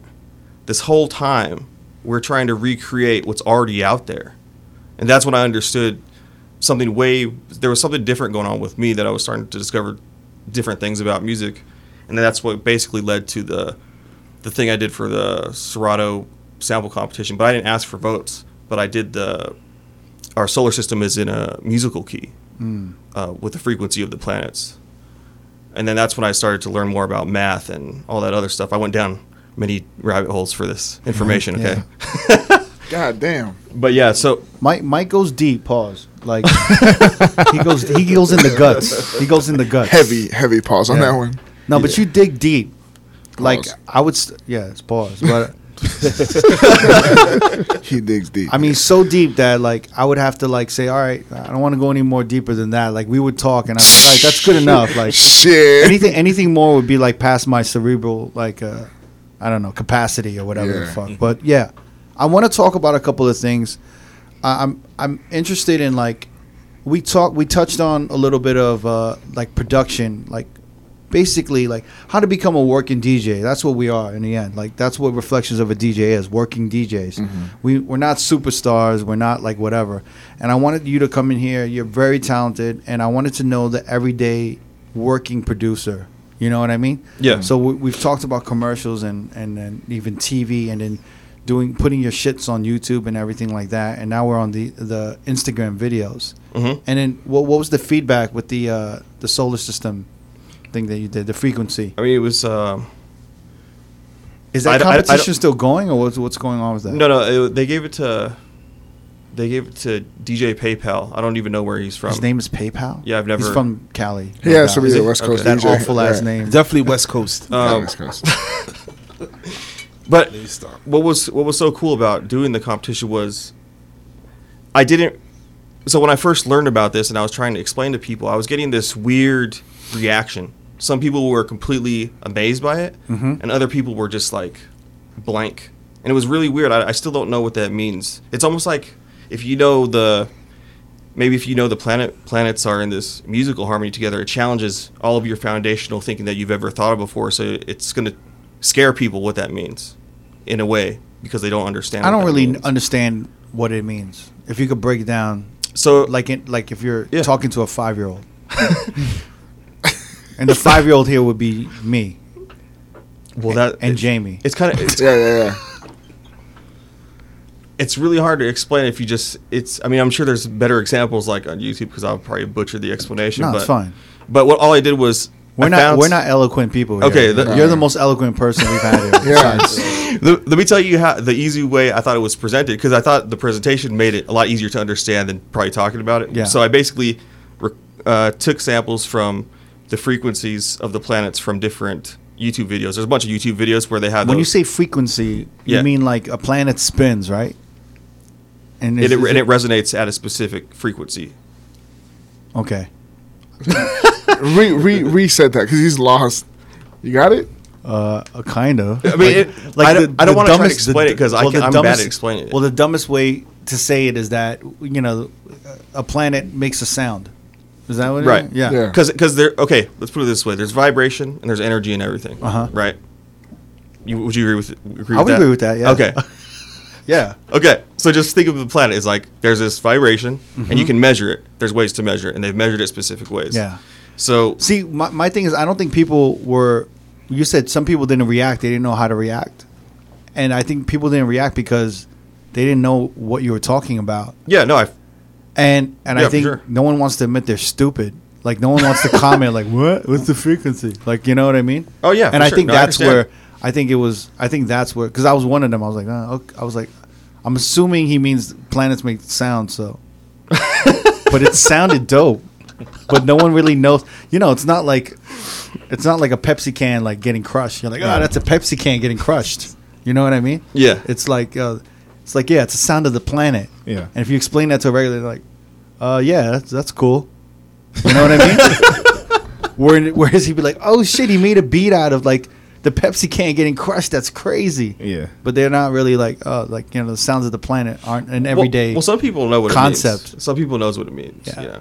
But what's crazy to me the was people in here don't know what it means. So I found the video. You want me to play the sound? The four morons in here don't know what it means. I found the video. And then Play Mr. sound. Internet here, yeah. Go Yeah. ahead. All right. so each one of those notes is a different planet. Says who? Says me. So what I'm doing is I'm only playing the notes that directly correlate to each planet. There's nothing else. And that's where the planet's blinking in there. Yeah. That's the notes of the planet. I Yeah. mean, that's deep. I didn't even get that. No, but see, I didn't ask for votes because I didn't want it. No, to I don't be- even care about the votes. Yeah. I'm saying on a cerebral level, you just went Yeah. so deep. Yeah. Pause. Yeah. But some people know. Like you were almost hitting lava. Like you went all the way to the core of the earth. Yeah. That was amazing. Yeah, that was dope as fuck.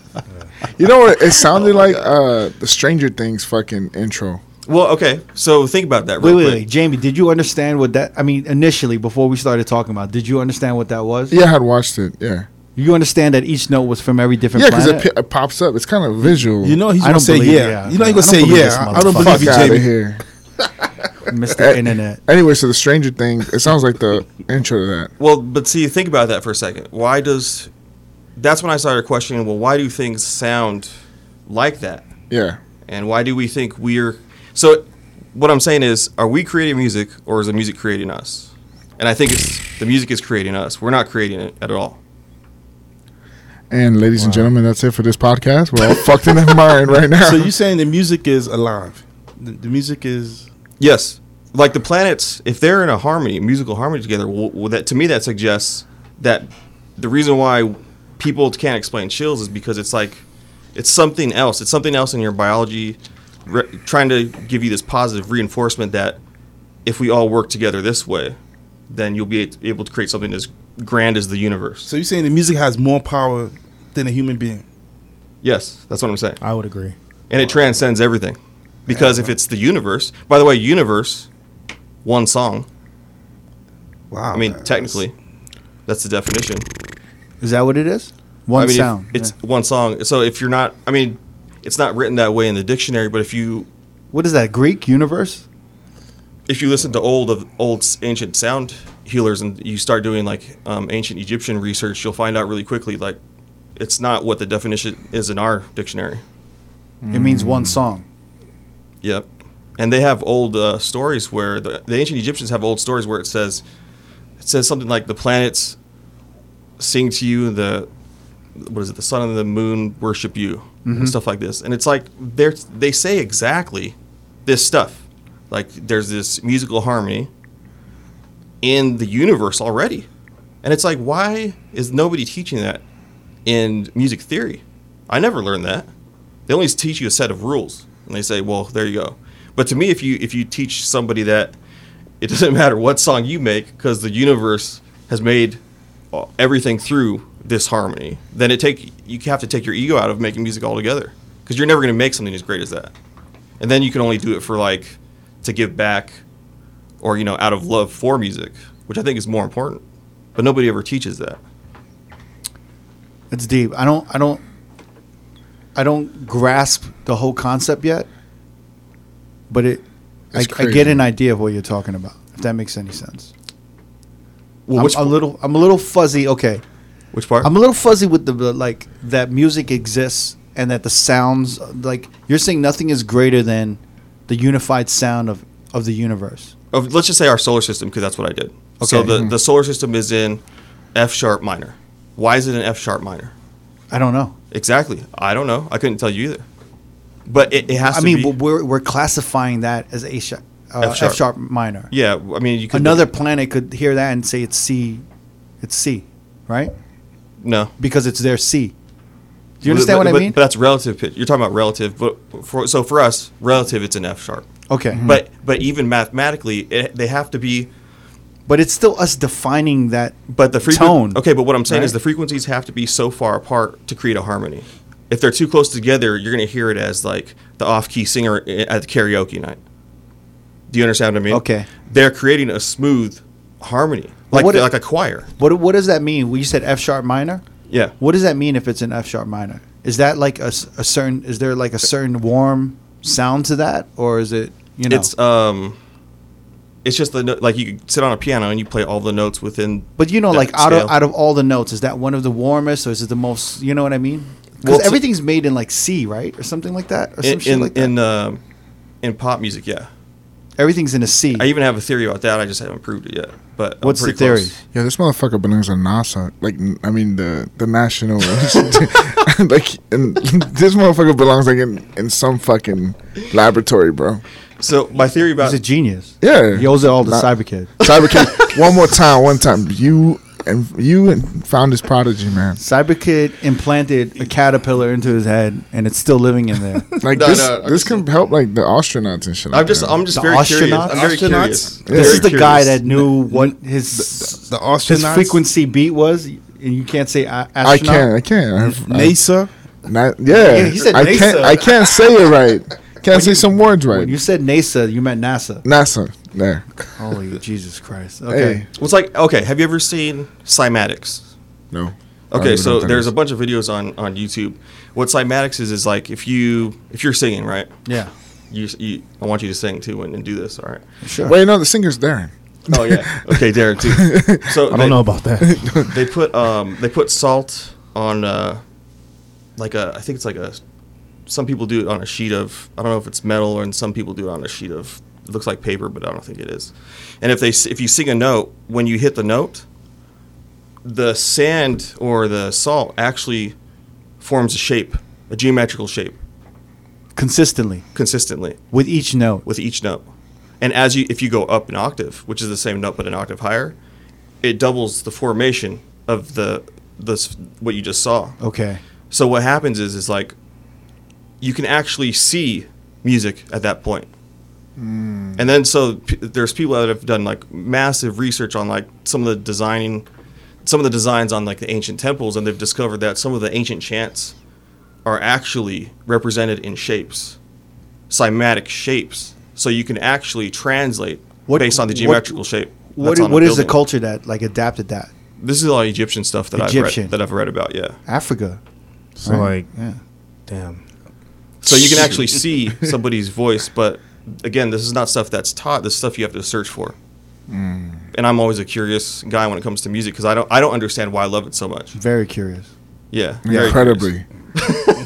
Shit. He's in lava right now. I told you. Yeah, he's in the core. Yeah, it's crazy. But yeah, my theory about the C, because the number 33, which is like, I don't know, people say it's a Freemason number or whatever. I don't know.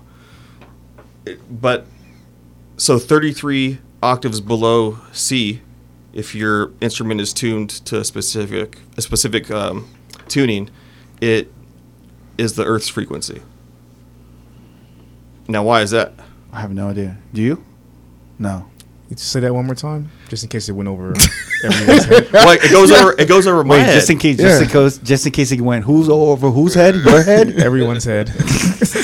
Your Our head. listener's head. Speak for yourself, motherfucker. I got it. Okay, my head. I just wanted to hear that. Basically, one more time. 33 Yeah, it's octaves below sea level. It's the Earth's no, frequency. below. Okay, so middle C on the keyboard.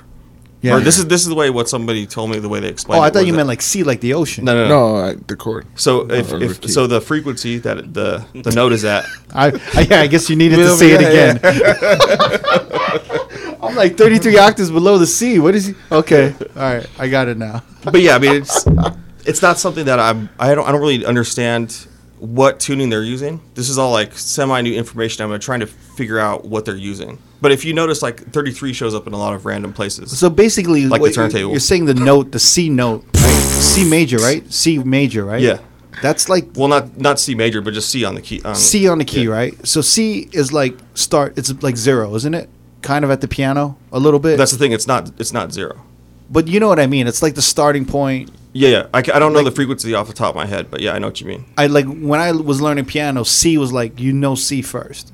C is like Right, yeah, it's the one middle. on right. It's Yeah. like number 1, kind of, right? But okay, so why do they teach it as 1 when it's not 1? When A is actually 1?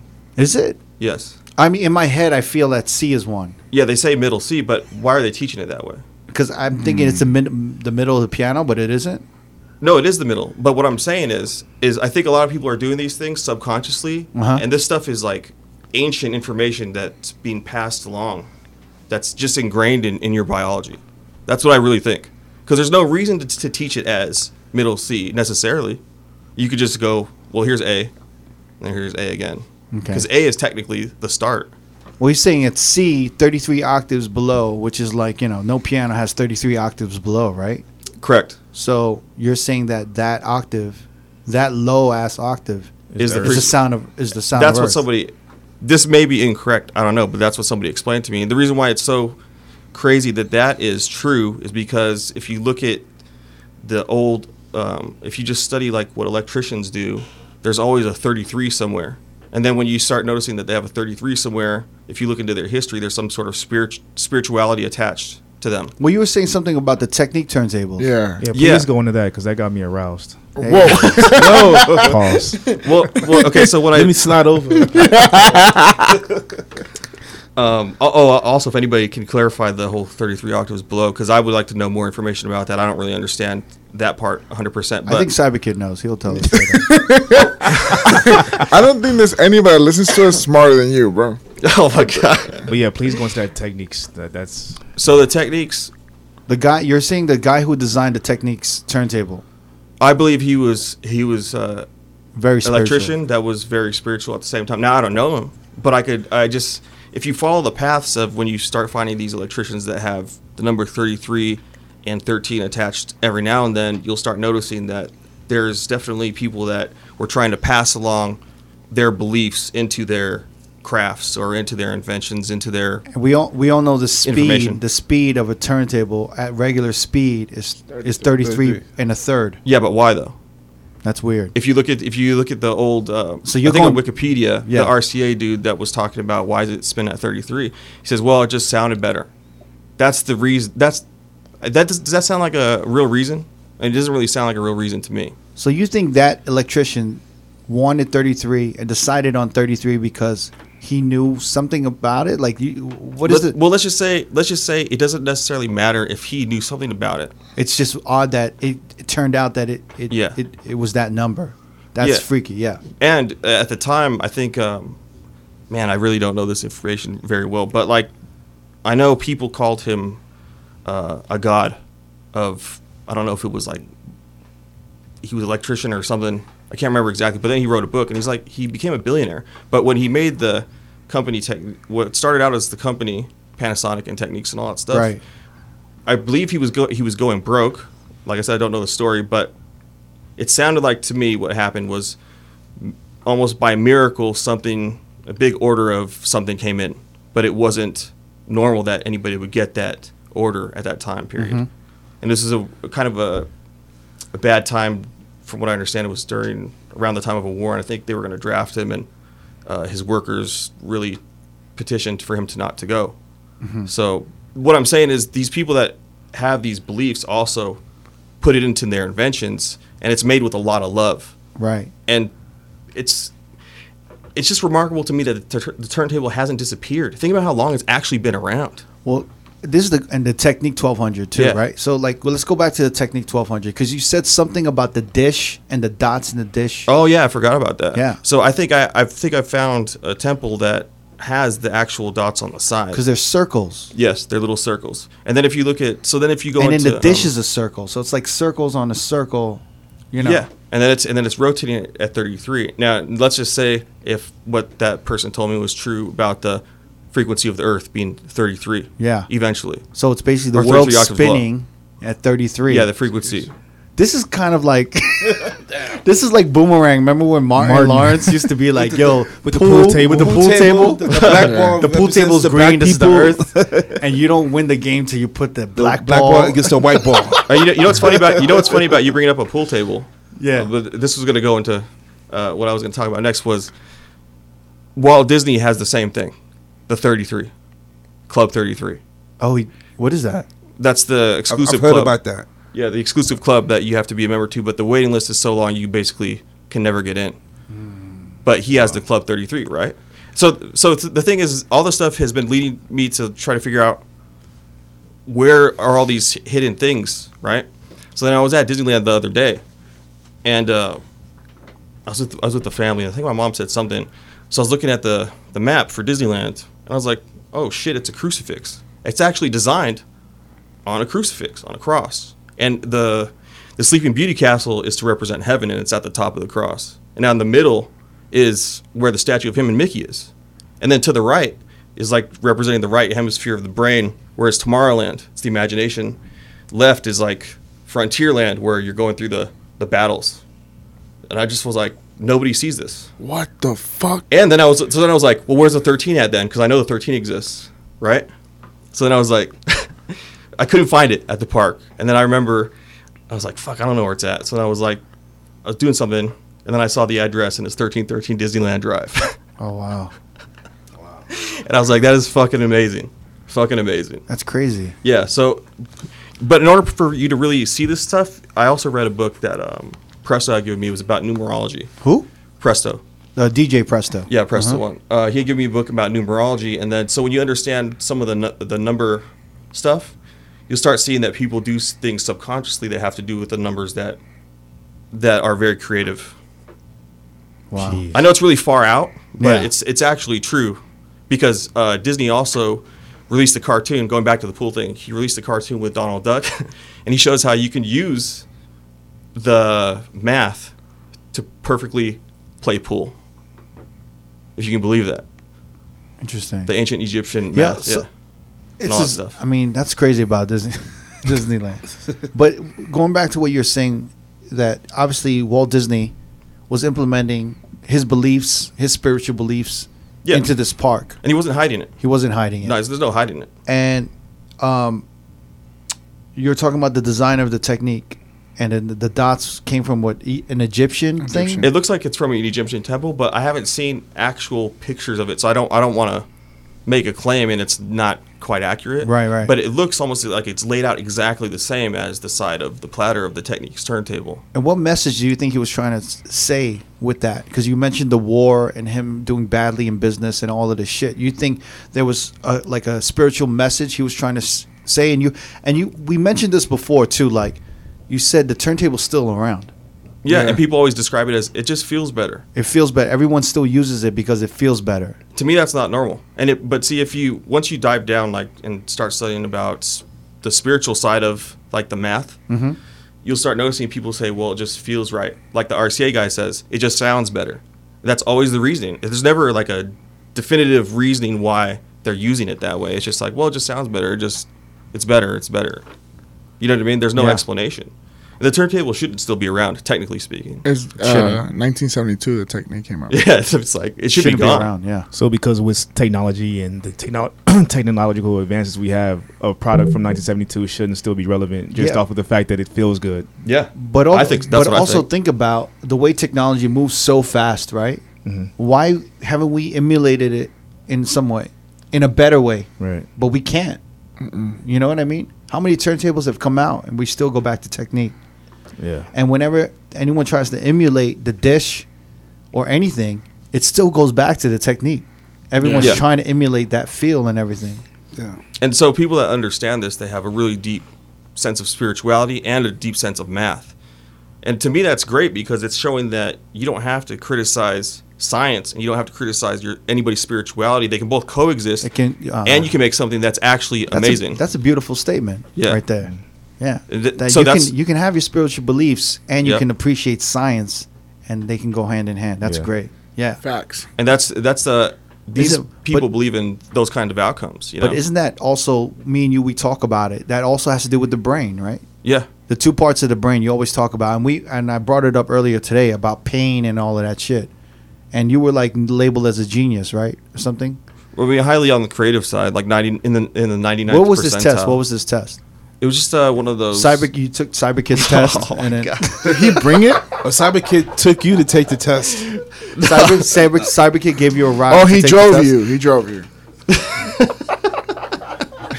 Is Cyberkid on the 33 Club at Disneyland that we don't know? I bet you the license plate on that car was 33 33. or something. Was it an Oh, my aptitude God. test or was it like a?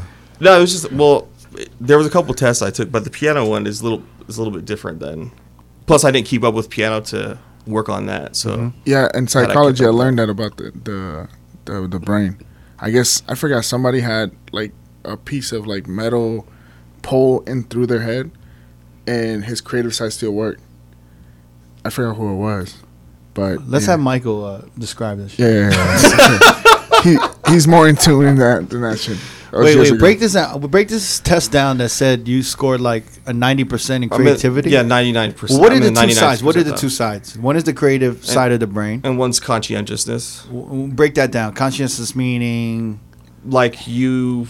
functionality. Okay, Like what? I'm not an expert on conscientiousness, obviously, since Yeah. I scored super Like, low. basically, basically, it's Yeah, like, exactly. is it like logistics? Like What's in the left side and what's It's on the right side? It's almost like Common sense? It's almost like I'm probably labeled as ADD, ADHD because I'm always taking in all this information all the time. That's the creative thinker. The conscientious guy can like sit down and focus on one task at a time, and he can like really just do that, and nothing's more important than that at I that got moment it. in time. I got it. Where you're constantly building ideas and formulas in your head, and there's the one guy that's like, here's the task, we got to get this done, and they focus on that. Yeah, Okay. and they're also able to negotiate really well for themselves and all that stuff. So it's basically business.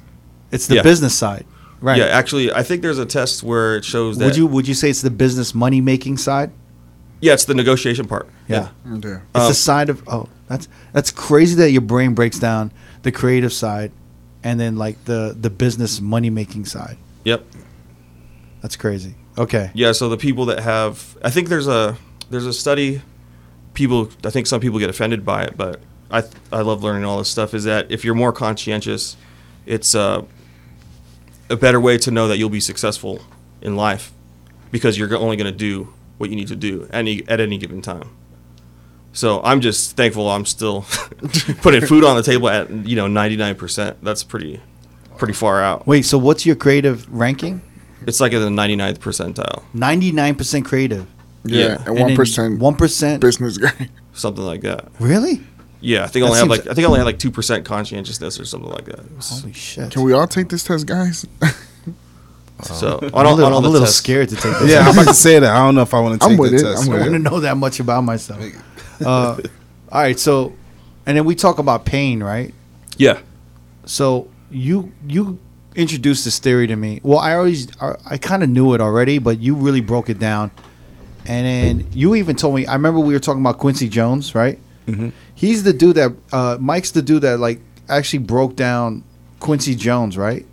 Oh, you're talking about when he was waking up the Yeah. musician? We'll Yeah. talk about that later. I want to talk about that, but I want to talk about pain because you were telling me like you can't compare to basically the pain of a black man, right? And somehow their music is always more soulful. And yeah. You know what I mean? Yeah, I had that idea and I had written about it. Yeah. And then the video, I mean, not the video, their vocals, even their talent exceeds more musically, creatively, because of the pain that like black people have gone through. Yeah, definitely. I want you to kind of break that down a little bit. Well, this is another idea I had randomly. I don't know where some of these come from, but I was thinking about the evolution of a lot of the music, and what I thought was really remarkable that nobody really points out is that gospel jazz musicians have created a modern jazz system where you can basically play whatever you want, as long as you stay away from the four. I guess if anybody knows what I'm talking about, but there's a specific note you stay away from as you're playing, and as long as you stay away from that, then anything else fits. And I thought that was really remarkable because, with the let's just say white church, because I don't know what else to whatever. Yeah. With the music, it's stayed the same for an extended period of time, right? Like really, really long. You're talking about like Irish Catholic. Yeah. Like Catholic. Church, because I was raised Catholic, so yeah, it stayed. The music was always the same, always. Mm-hmm. But with gospel musicians, they created a system where they're able to freestyle under whatever they're singing, and I just thought that was. I don't know why that's like not taught to people, that the place where they're teaching anything is possible through God, they also created a system that anything is possible. Is that not remarkable? I just don't understand why that's not a thing that anybody gives a fuck about, really. So that was like really amazing for me to see. Like, so when you look at all the history of, like, let's just say people that are slaves, or even how I can't remember which group it was, but when they were working out in the fields, they couldn't talk to each other or they'd get in trouble. So they communicate through rhythms with their feet. So a lot of these musical systems are created to cope or to communicate in a different way. Right. So people don't necessarily hear you communicating or whatever it is, right? Mm-hmm. So all these systems are just these beautiful things came from pain, super destructive pasts. But I think that those are the best things to come from all of the past hurts that we've all experienced. Mm-hmm. So it's really easy to focus on the bad things, but there's a lot of great things that have also come from the same place, and it's almost like destroy and rebuild, or kind of like that. Like for sure. If anything beautiful is to come, something awful has to have happen. Yeah, almost right. Just like the butterfly, Yeah, butterfly, exactly. Same thing. So all that stuff is. And you became obsessed, or not obsessed, but you became very like focused on this and curious about this. Yeah. When you went to the psychiatrist, and you kind of learned about your past a little bit more. Yeah. And how you inadvertently focused towards music. Yeah. And which is why you also bring up the fact that music is always around. Yep. And it affects us, and we don't know it. Yep. Because it affected you in your life. Yep. In an early stage, and almost saved you, right? Yeah. Yeah. And here's another thing too. Think about us as DJs. When we hear a song that's not sung properly or it's not mixed correctly, we know it right away, right? You're like, this song sucks. Yeah. But think about every day you walk out into the street. Are you ever bothered by any of the noises around? Not really. You're not like, turn that shit off right now. Why is that? Jamie's voice. It's pretty horrific over here, man. But what I'm saying is there's always a harmony working. Yeah. So. But it's just the world doing its thing. But it's still... Yeah, but it's right when there's a harmony. That's what I'm saying. Yeah. That's what's weird. I get it. Where the world is just going on and it's doing its thing, but there's a musical harmony to it because we're not bothered by the noise. Yep. And then it goes back to his videos of the sounds. Yeah, exactly. Fucking Jamie. Well, it goes back to, like, I don't know, like, never, me and you, like, we grew up in the city. Yeah. I can sleep through, like, city noise. Yeah. But if I'm in, like, the woods, you're scared, right? I get a little scared because it's unfamiliar sounds. Yeah. Do you get like that?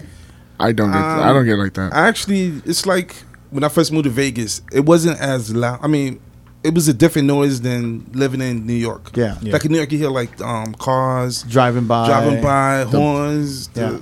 And in Vegas, even the weather, like raindrops. Yeah. On, like outside, all of that stuff. And in Vegas, it's a little bit more quieter.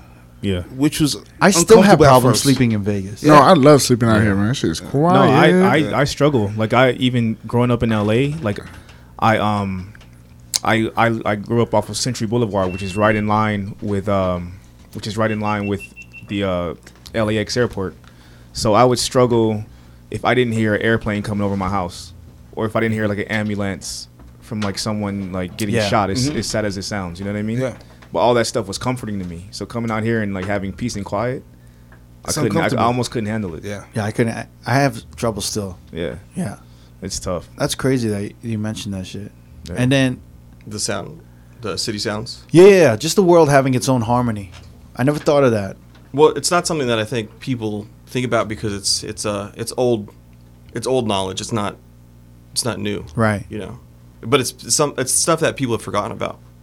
But I think it also, with how intelligent everybody is, we're also like forgetting core things that are really important, and that's why it's really important to me that Why do you think because we're distracted by yeah, technology? yes, Right? Yeah. And then it's just very odd. I want to go into Quincy, oh yeah, the Quincy Jones thing, and what you were talking about. Remember, I was telling you that Quincy was like waking up this is during the Michael Jackson Thriller album. I'm not sure Off the Wall, wasn't it? Yeah, I'm not sure what song it was, but I know he was waking up. It was either a saxophone player or guitar player. He was waking them up at the middle of the night because he knew they wouldn't overplay, and they would only be able to play from the subconscious part of their brain. And so that's how smart Quincy Jones was at that time. Like he knew that the first take when they wake up will be the take, and that's what he kept. How did you get that research? Because you were explaining that to me. I had a songwriting book I read back in the day, and I don't know where it went. But, I mean, it's pretty obvious. If you hear him speak, he knows what he's talking about. I mean, he's a guy that probably went really deep into that research. Wow. So, but it's like, when was the last time you made a beat? Fuck. A long time ago? Yeah, I probably made really focused on making a Yeah. beat. I hear beats all the time. I just don't do anything with them. But last time I remember recording a beat would be 2002. When do you think of beats the most? When I was making beats, 2002. When do I feel the most creative? Shit, I don't know. Because most of the people have their ideas like at night, Yeah. as they're starting to fall asleep, or when they first wake up and they're in the shower, and that's why he used that information to, wake him up and do the best solo, and he just kept the first take, and that was it.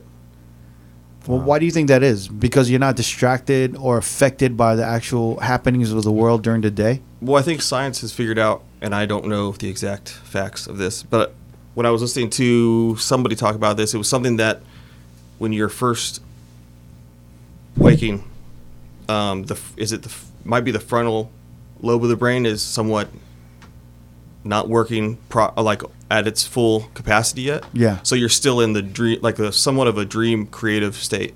But once you fully wake up and that part shuts on, then that's when it starts telling you to focus on eating, taking a dump, taking a piss, and all the. So you're easy. basically saying in the beginning, like when you first wake up or when you're about to go to sleep, the conscientious side, the business side is almost taking a break. It's not even no? a business side. It's just No? I think they say it's like the front part. But yeah, let's just say the creative subconscious is awake when everything else is asleep. Awakes first before the conscientious side. It's still awake from your dreaming.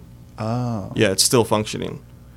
So that's why that works, but it's not well known. Okay. And most people try to do drugs to get to that state where they're working really. Yeah, we were briefly talking about that pain thing, right? Yeah. So like when you're in that pain, and you were saying pain and creativity are hand in hand. So Yeah. the people who go through the pain, their creative side takes over, Yeah.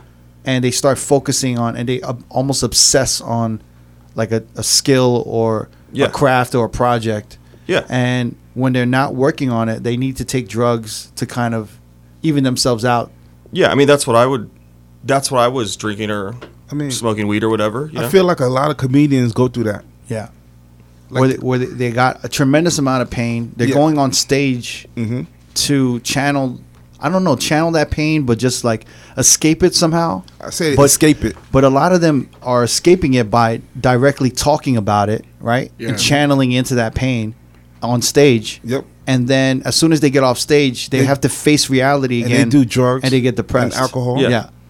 So soon, if they're not escaping from it, they've got to escape it somehow. They can't be more than a minute in their life where they have to deal with the actual pain It's or like- the actual reality of it all. Like John Belushi, Robin Williams, Richard Pryor, they all Yeah. went through that. That's just some of them I could think of right now. I have a friend. She went to a comedy club in LA, and she said she went backstage, and it was one of the scariest things she'd ever seen. Is backstage with all these comedians because it's very depressing.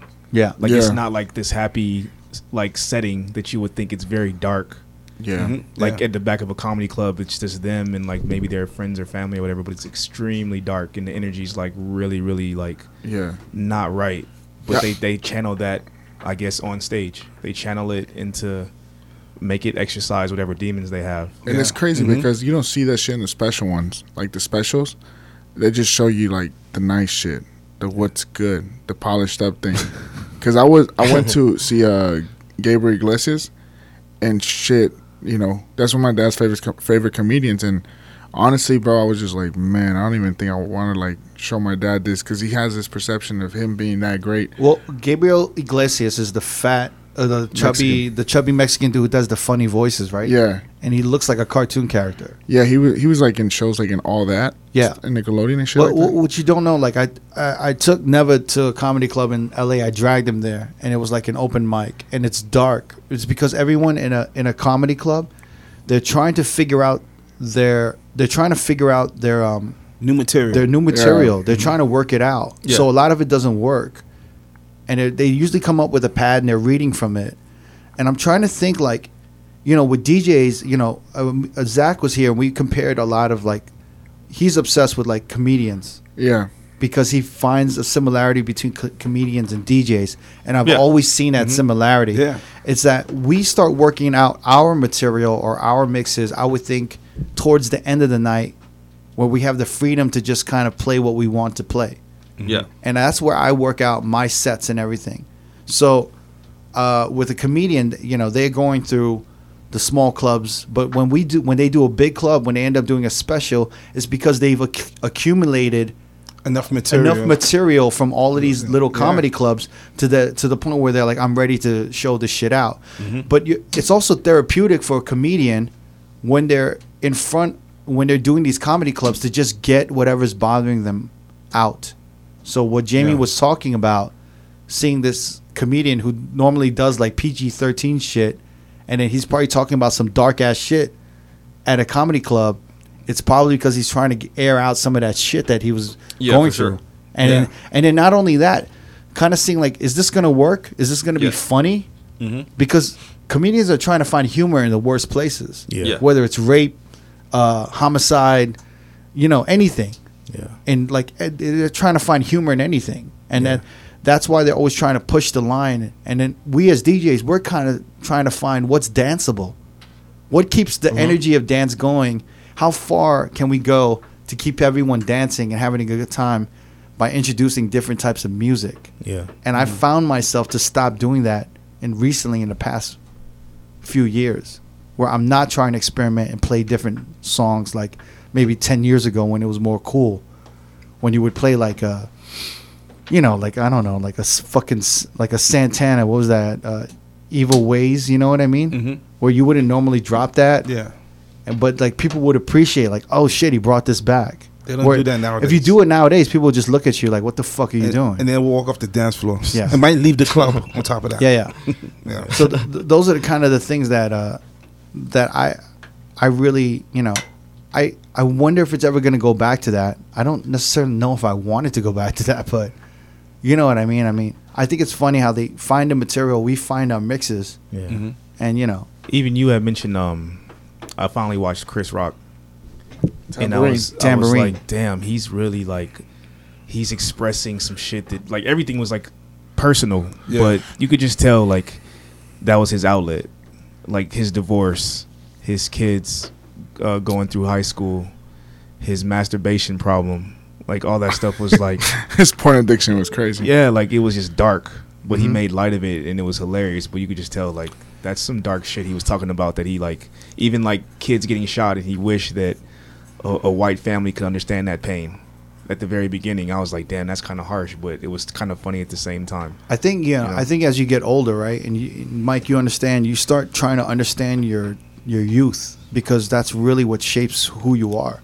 Yeah. And I think Chris Rock was breaking down, like, yo, like, I wasn't a good father, or like I wasn't a good husband, right? That was his main thing. I wasn't a good husband. Yeah. I felt like that's why he named it Tambourine. Tambourine was, if you're gonna play the tambourine, if you're gonna be married, be happy about being married. Right. Like you can't be like, you can't get married and be unhappy. It's like you can't play the tambourine you gotta, and not look happy playing the tambourine. You got to play the tambourine and be like enthusiastic. You got to know your position. Yeah, you got to play your position in the band. Imagine not the lead singer. Or, yeah. I mean, it's pretty deep.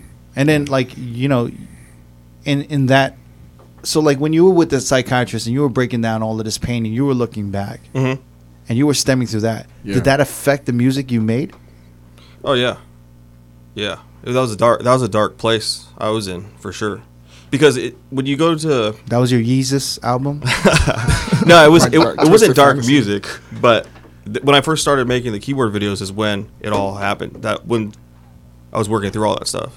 So if you actually go back to like the first start of the keyboard videos, that's what the music was. But the stuff that I was making wasn't dark. I was making stuff where I wish I could be without feeling like I was in this terrible place. So I was actually trying to create where I wanted to be.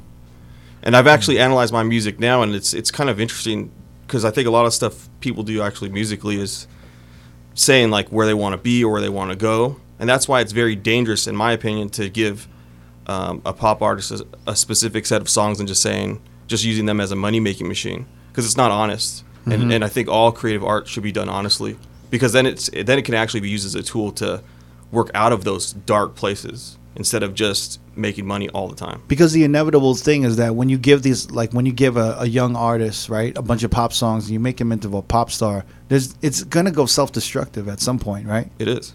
And people, why do you think that is? Break that down. I mean, well, because they don't even believe in what they're singing. For one, it's not their sound. Yeah, exactly. It doesn't represent them at all. It's just they're basically like shucking and jiving for. Yeah, because then it turns into like the whole, well, is art imitating life, or is life imitating art?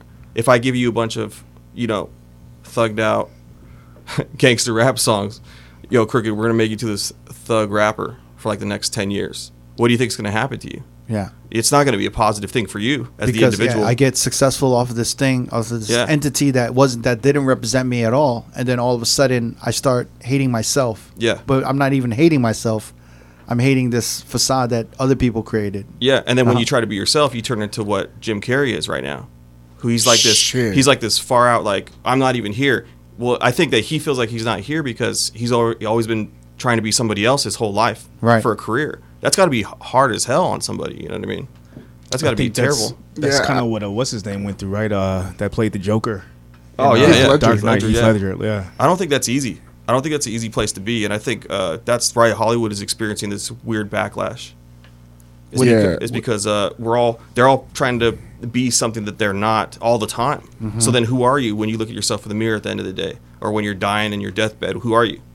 And you're getting all these accolades, you're getting all the success, but you're not yourself. Yeah. I mean, imagine how that feels like at the end of the day. Yeah, I had heard somewhere that Jim Carrey has like 20 personalities. That he's not just him. Which is fucking deep. He is one of the greatest actors, but shit, you're not right in the head. Then what does it mean? Do you think that translates for us as DJs too? No, I think I like to think of DJs as like there's this man, I don't know his last name, but this great gospel musician. His name's Jamal, and he was talking about how the musician in the church, and somewhat a DJ is like the same thing. I mean, I'm not saying the club is a church, by the way. Okay, let's just clarify that right now. The club is not the church. No, there's some churches that it can be a church. Yeah. But you know what I mean, right? Like your job is to. It can be broken down as a church, though. It's a gathering of people, right? No, exactly. Yeah. Well, it's even if it's not a religious experience. No. People sure do act like it when they all show up dressed up Right. and to be around a bunch of other But people. there's nothing like everyone dancing, having the same energy, and like you said, one song, everyone's unified and singing along or feeling the Yeah. energy of this one song or a few songs of the whole night. It is like spiritual. Yeah, It can be. Well, that's what this dude Jamal says. He says the job as a keyboard player in the church was you see what the people need to feel better about whatever it is they're going through, because everybody's grieving something all the time. So you see what they need to heal, and then you play whatever it is that whatever passes through you from God. Now, what's interesting about the way he described it, though, to me was like sometimes when I'm playing, I honestly don't necessarily feel like it's me that's in control of what I'm playing. I'm just doing things that I'm supposed to do. And every musician has that at some level. Or even if somebody that's making beats, you're doing all these creative things, but you don't really know sometimes where Like it's the coming blackout mode, right? Yeah. Yeah. from. So that was very interesting how he described that. Do you, speaking of DJing, do you miss DJ? Like clubs? Every now and then, but then I think about how much I drank. Would you come back? Yeah, I mean, I don't do the clubs where I know I may have some sort of issue with some sort of management. Right. Yeah. But that's almost every club you could have that, though. So I guess. Especially in Vegas. Yeah. Especially in the strip. Yeah, you can get in trouble for anything here if they want you to get in trouble, pretty much. Yeah. That's pretty crazy. But no, I mean, I have an opportunity right now to do these music lessons, like production lessons, that are going to be translated in Japanese and sold through this Japanese distributor. So to me, I could feel really great about that, because that's something I could do forever, because I'm giving back to a community of people, and maybe music will be better because of it, or maybe it won't, but at least it's a chance. Yeah. Let's think so that you are going to make an impact, bro. Let's not be negative. Oh no, I'm not being negative, but we'll see. Yeah. We'll see what happens. What do you want to do? What do you want to like? What do you want to see yourself in like 10 years as far as production wise? Yeah. What is some of the stuff you're trying to, without putting too much pressure on, whatever. What I want to do? Yeah. I mean, I really want to teach people how to make better music, but also teach them some of the cool stuff that has come before us that never gets taught. Because I think that's really important. Do man. you enjoy teaching? Like, because you've mentioned working with artists. Yeah. And some of the frustration, and like you said, is that they don't know what to do. Is that frustrating, or do you enjoy that?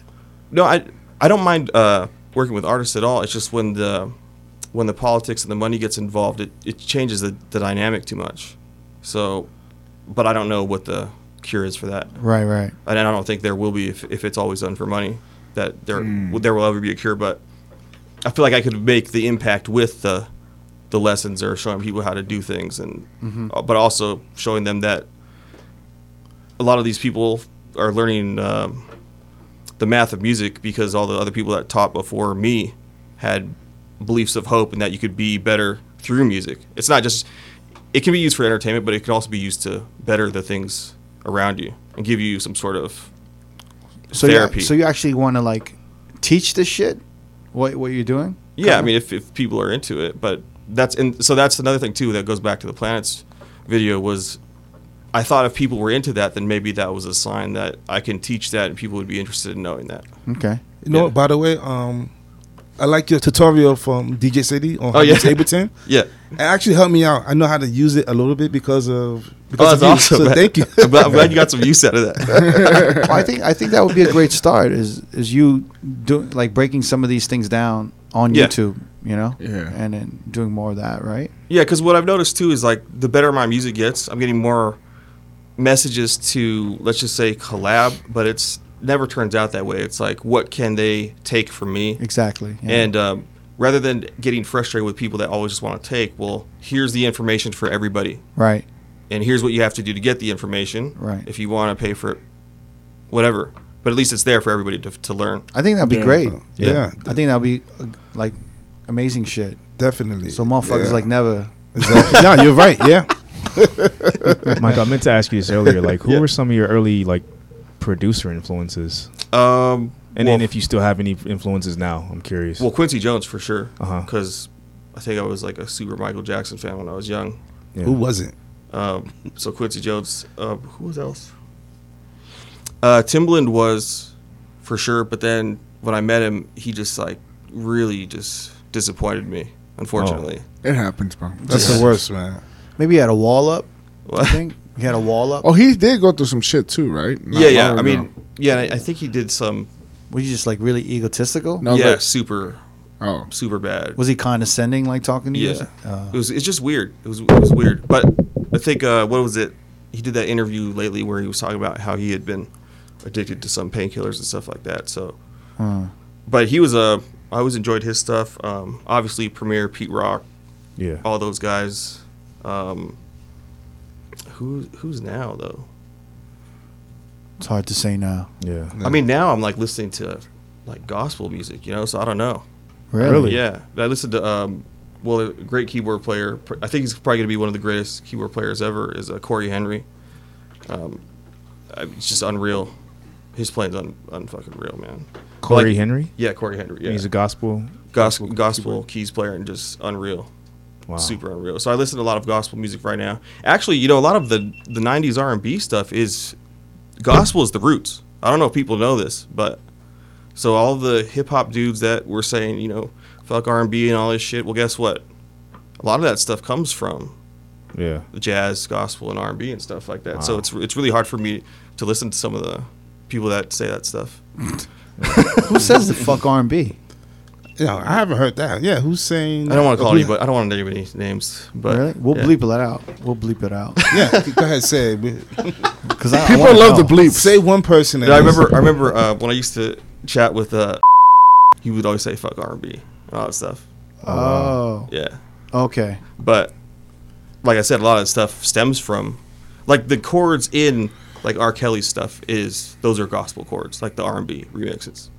But people aren't generally aware of that, so it gets kind of like tossed to the side a little bit. But I'm trying to think. Well, fucking R. Kelly too. Yeah. I mean, R&B how about stuff. Teddy Riley? Oh yeah, I think Teddy he Riley have for sure. a gospel background. Yeah, Teddy Riley for sure. Yeah. A lot of the beginning stages of R&B in the 90s, everyone, I mean, the gospel church were like almost like a recruiting center for singers, for R&B singers, Yeah, right? pretty much. Everyone had that. But now it's like, I don't know where the singers are coming from. There are no singers. Not really. It's a bunch of kids. That's true, man. A lot of them are coming to A the lot of church. kids who can't sing, who have a lot of I don't know what it is, soul, or like who try to sing, they just use Ableton, right? Because they don't have the actual talent or the voice. Yeah. But I've been listening to like Trippie Redd, Yeah. and that's like a kid to me. He was like, I've actually been starting to like appreciate some of his music. Yeah. Trippie Redd. It's Yeah. like, yeah, I've been I like, haven't pumping given him that a shit. chance.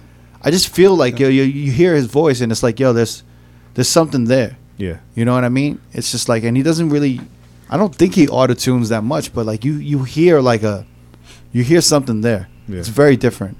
Yeah. But yeah, it's not from gospel, but it's from something else. And some of these new rappers remind me, their voice and the way they spit reminds me of like ska punk era, like a little bit like Blink-182, like that lead vocalist. I forgot his name, but a lot of hip hop is stemming from that. For some reason, I don't know. I hear some of the way they're singing on certain songs, and I'm like, this sounds like Blink-182. Yeah. They probably grew up with it. That's what it is. Yeah. Yeah. Because how old are they? They're fucking, I don't know, 20, fucking 19, 20, 20, yeah, 20. 19, So it's Oh, yeah. 21, It's coming full circle. Yeah. So if they're like, between the ages of 5 and 10, and they're listening to Blink-182 rocking out, I mean, Little Uzi Vert, he's a rock star because he grew up around with that and not rap. So Yeah, people just, it's always imitation. Yeah. The music isn't, Yeah. it's not like something people make up. Unfortunately. I know everybody likes to believe that they're original, but they're not.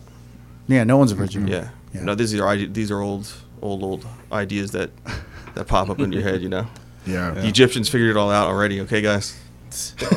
y'all late. Shit. Is there anything we want to touch on? Pause. Anything you want to talk about, Mega Man? After I don't know, was there? I don't know. I think we're done. Everyone, like, I feel all the listeners are like, Fuck. they're brain dead right now. Yeah. So much information It's given out. crazy. So much game given out today. Because of this dude. Yeah. I've been enjoying it. Has there ever been a girl that was like, "Nah, you talk too much, bro. You're too in tune." That's funny because he's not like that. He doesn't like. He's very like chill and reserved, like in a normal setting. Like I could see you kind of freaking out a chick though. Yeah, a like little she's bit. like, No? whoa. Freaking out. I mean, I always freaking out my parents when I was telling them the planets are a musical scale. They were like, "What? What's that?" Have some more mashed potatoes. You know what? Yeah. I've been around, and I hope I'm not like blowing up your spot. No, but no. I've been around him around girls, and girls gravitate towards him. He's a good-looking dude. Yeah, and he's smart. Like I've seen it happen. Yeah. Like I've seen him in that mode around women, and it In kinda, pickup mode? It kind of works. Like, it I'm works saying- for him. Do you ever like talk about something and then you just kind of go off and you're like, holy shit, bring it back, like dumb it down? Yeah. I mean, yeah, but It I- eventually comes out. but Because you get that face and she starts going, oh yeah. yeah. But it's almost like, but the thing is, I don't want to dumb it down because what happens is usually what happens is I'll tell somebody an idea, right? And then a year later they'll be like, "Oh, dude, you were right."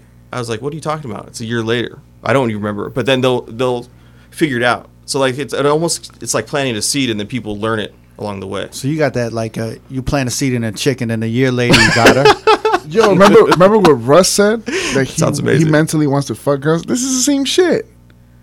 This is A year's a long That's not time though. that's not what I meant about don't the know what it- girls, guys. I just said about the ideas. But yeah, I mean, obviously you don't know what that you chick's gonna look like in a year. Yeah. No, I'm just kidding. But I can tell when I need to dial it back because people are just like, "This guy's a fucking weirdo. Yeah, yeah. He's this fucking space kid." It's funny because his breakup relationship now kind of makes sense. Why? Because he said, "Can you tell us your breakup moment?" that you Oh, told well, us? I just got dumped in an email, but there was no explanation. It was She like, just dumped him. Recently? 3 sentences. no, not recently. What's the email? Like a year ago. Year and a half ago. Year and a half whatever. Email. What are you dating? Like a Email. 50-year-old? That she dropped an email and he never heard back from her. Well, how did that happen? I don't know. No one knows. Your guess is as good as mine. So you This called her, you texted, no response, one. Correct. and then she just sent you an email. Like, yo, That's fam. it. Was it a long email? That was like 3 sentences. I think. Yeah, she hit him with an email. Yeah. And he never went on a rabbit hole to figure that out. But in a few years, he probably will. I'm sure. I mean, this is the rabbit. Yeah, everything is the rabbit hole, right? Yeah. Pretty much. That was definitely a part of it. That was definitely an extra shovel Yeah. to fucking help him dig like deeper. That's crazy. Well, yeah, 3 sentences, maybe 4, maybe. maybe. I'm pretty sure it was 3 though. I'm pretty sure it was 3. Regardless, an email. Is that Is that bad? That's bad. If That's you worse than a see it somewhere- text. Yeah. Well, considering I was with her for 3.5 years, it's pretty bad. That's even worse. Oh, wait. I don't want to blow it up. Can you say what happened 2 weeks prior to that? Or you want to keep that? What happened 2 weeks? Oh yeah. Well, I'd asked her dad if I could marry her. 2 weeks prior. Yeah, and all that stuff. So I had done all that work, and then it was just like, peace out. She knew that you asked the dad. I think That's why so, probably yeah. she bounced. Well, No, it's there hard to could say. be a lot of shit. But she could have told you face to face. At least I would have Yeah. appreciated that. At least after But 3.5 even years. calling. So your wait, phone. 3.5 years. Y'all living together or y'all not living together? No, because she was living away, but she was moving back to California for a job. Okay. So, So- you had a long distance relationship for 3.5 years. No, not for 3.5 years. It was like for a year, but then, like I said, the email kind of just popped up. So whatever she was doing, who knows? Wow. I hope it was worth it, asshole.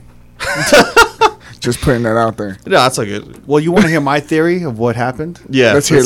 Let's hear it. It's wild. I'm a very cynical motherfucker. I always think the worst. If she was long distance, she wasn't in the city. I think she met somebody. Yeah, but the thing was Yeah. is that she was moving towards me. Yeah. Like right before. I mean, she basically dumped me right before she moved. Back. Yeah, so that was kind of. Maybe, and I'm thinking she met somebody, or she was planning on, Meeting somebody back. or no, even bringing them back, or Oh, just yeah. like, I want to Yeah. start new. I don't want to. Was come she back in to a the weird city. town? Like a Midwest town, and then she's bringing somebody to the city? I don't know if it was like that, but who knows? Maybe.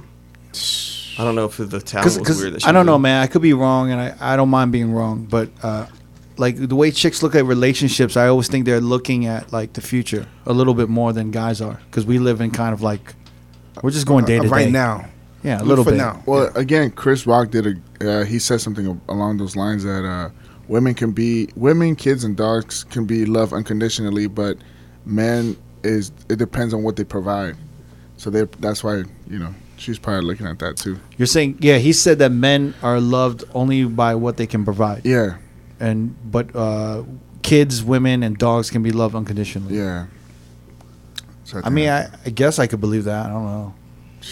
He made me. I mean, who knows? Yeah. I don't think about it too much anymore anyway. Good. Because it led to all of this. Like, Yeah. I wouldn't be sitting here with you guys right now talking about these cool things that I've learned if she had never done that. all this information came in a year and a half? Well, okay, not all of Fuck. it. Not all of it, but let's say 60% of it. Okay. 60%. I mean, yeah, like when was the last time you got what was the first heartbreak you ever had? Never. I was 20. I said never, motherfucker. I'm thinking. I'm trying to think. You're too young. I don't want to hear about your heartbreak. You don't know what the fuck's my going first on right heartbreak. Yeah. Yeah, but isn't that the hardest one? The first one, right? Yeah. No? Yeah, I'm about to say That was the most devastating one, right? Say I was like 15. What the fuck? And I had it at 26, but I'm too young. Yeah, because you haven't lived anything yet. But he had it at 15. That's way younger. Yeah, but Jamie, you haven't done anything yet. Yeah, You haven't that's lived true. anything yet. Yeah. 28? What are you, 28? You Yeah. haven't done shit. That's still- nothing. You can't even talk to me about life until you've started your mid-30s. Yeah. Because the way you look back on your 20s is totally different than you look at it now. Yeah. I can relate to that. You can relate to that? I understand that. All right. I So see don't that. even talk to me about life. No, and that's why I never I'm told you going to about unplug life. your mic right now. I never told you about life. Asshole. I asked you about life because you experienced more than I I have. haven't. I mean, fuck. I'm so cynical about anything. I don't really care. I'm like a rooftop. Like a raindrop falls and it just falls off. It's not that happens when you get older. Nah, you're right. It's like Like the older you get, it's just I actually encourage shit to happen just because I think an interesting story might pop out of it. And I do. There's certain things where I see certain people and I'm like, oh, I know what that type of person is just by the way they said hi, or just by something they did. And I said, you know what? I picture this happening. And I said, let me see if I'm right, and I'll go ahead and do it, and it'll happen. I'll be like, yeah, I kind of figured that.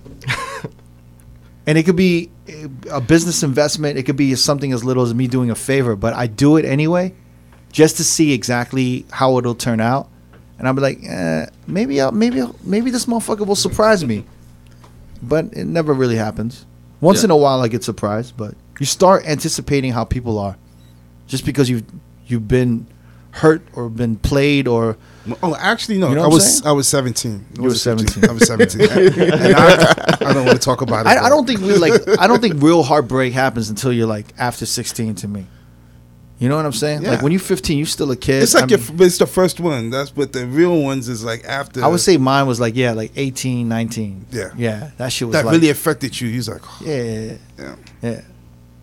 Darren, you still haven't. you haven't You haven't I crossed don't that think bridge. haven't- 18, my senior year of high school. Yeah, that's usually when it happens, right? Mine Yeah. was harsh though. Like, I was like dating What? a chick, and then she was like dating this dude at like a rival high school, and like I found out about it because my boy transferred there, and he was like, "Yo, your girl be up here like after school, like checking for this dude," and so I was mad, I was hurt.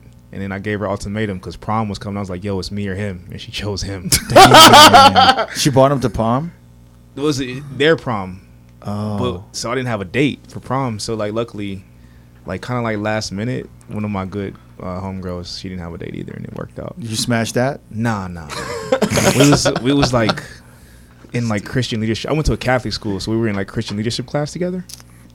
And so like it was just more like a mutual like friend. Like it was like a straight friend. Never kissed her, none of that stuff. So But nothing ever went down. with the friend? Nah, not with the friend. Nah. Just some light petting. Yeah, it was just like, you know, I dancing was kind of just- close. But we had like nuns with flashlights, so we Shit. couldn't like really like grind. It was like a really strict school I went to. Like, Where the fuck is this podcast going? Right now? I don't know. Nuns with flashlights. I don't even want to know this much about Darren. I wish we can put the title "Nuns with Flashlights," but no. and the brothers too with like the full robes with the little rope tied. Hey, Yeah. Shit. Okay, on that note. Anyways, we gotta end this. to look at all this footage, guys, go on youtube.com/reflections of a DJ. Y'all can check all that out. Is it / Reflections of a DJ or Yes. Road Podcast? No, it's Reflections of a DJ. We don't have a YouTube link. They didn't give us a designated link. No, but if you look it up, you can go to that. It doesn't have the designated link because we don't have 100 subscribers yet on there. I don't know why YouTube does that stupid shit, but it does. But if you put, Reflections of a DJ on YouTube, it comes up. Just search Road Podcast or Reflections of a DJ on YouTube. Yeah. Don't listen to this motherfucker's link. You know what you're talking about. Yeah, okay, whatever. Right. This is a wrap. Are we good? Anything else you want to say, Mega Man? Thank you. Oh yeah, brother. I'll give you a link to this guy did a paper showing the relationship between frequencies of the body, the light and sound spectrum. So that way, any errors I made, you could just We'll put it in the descriptions. Yeah. It's dope. Super dope. On YouTube. All right, yo, Mega Man, Mike Mayetta. Yeah. Thank you for coming No, thank you for having me. Thanks a lot, brother. No, thank you. I'm sorry I'm butchering your fucking last name. No, I think it's funny. I'm just not coordinated. Like I'm just not. I don't eloquent enough to say that name. All right, peace. Peace. Peace.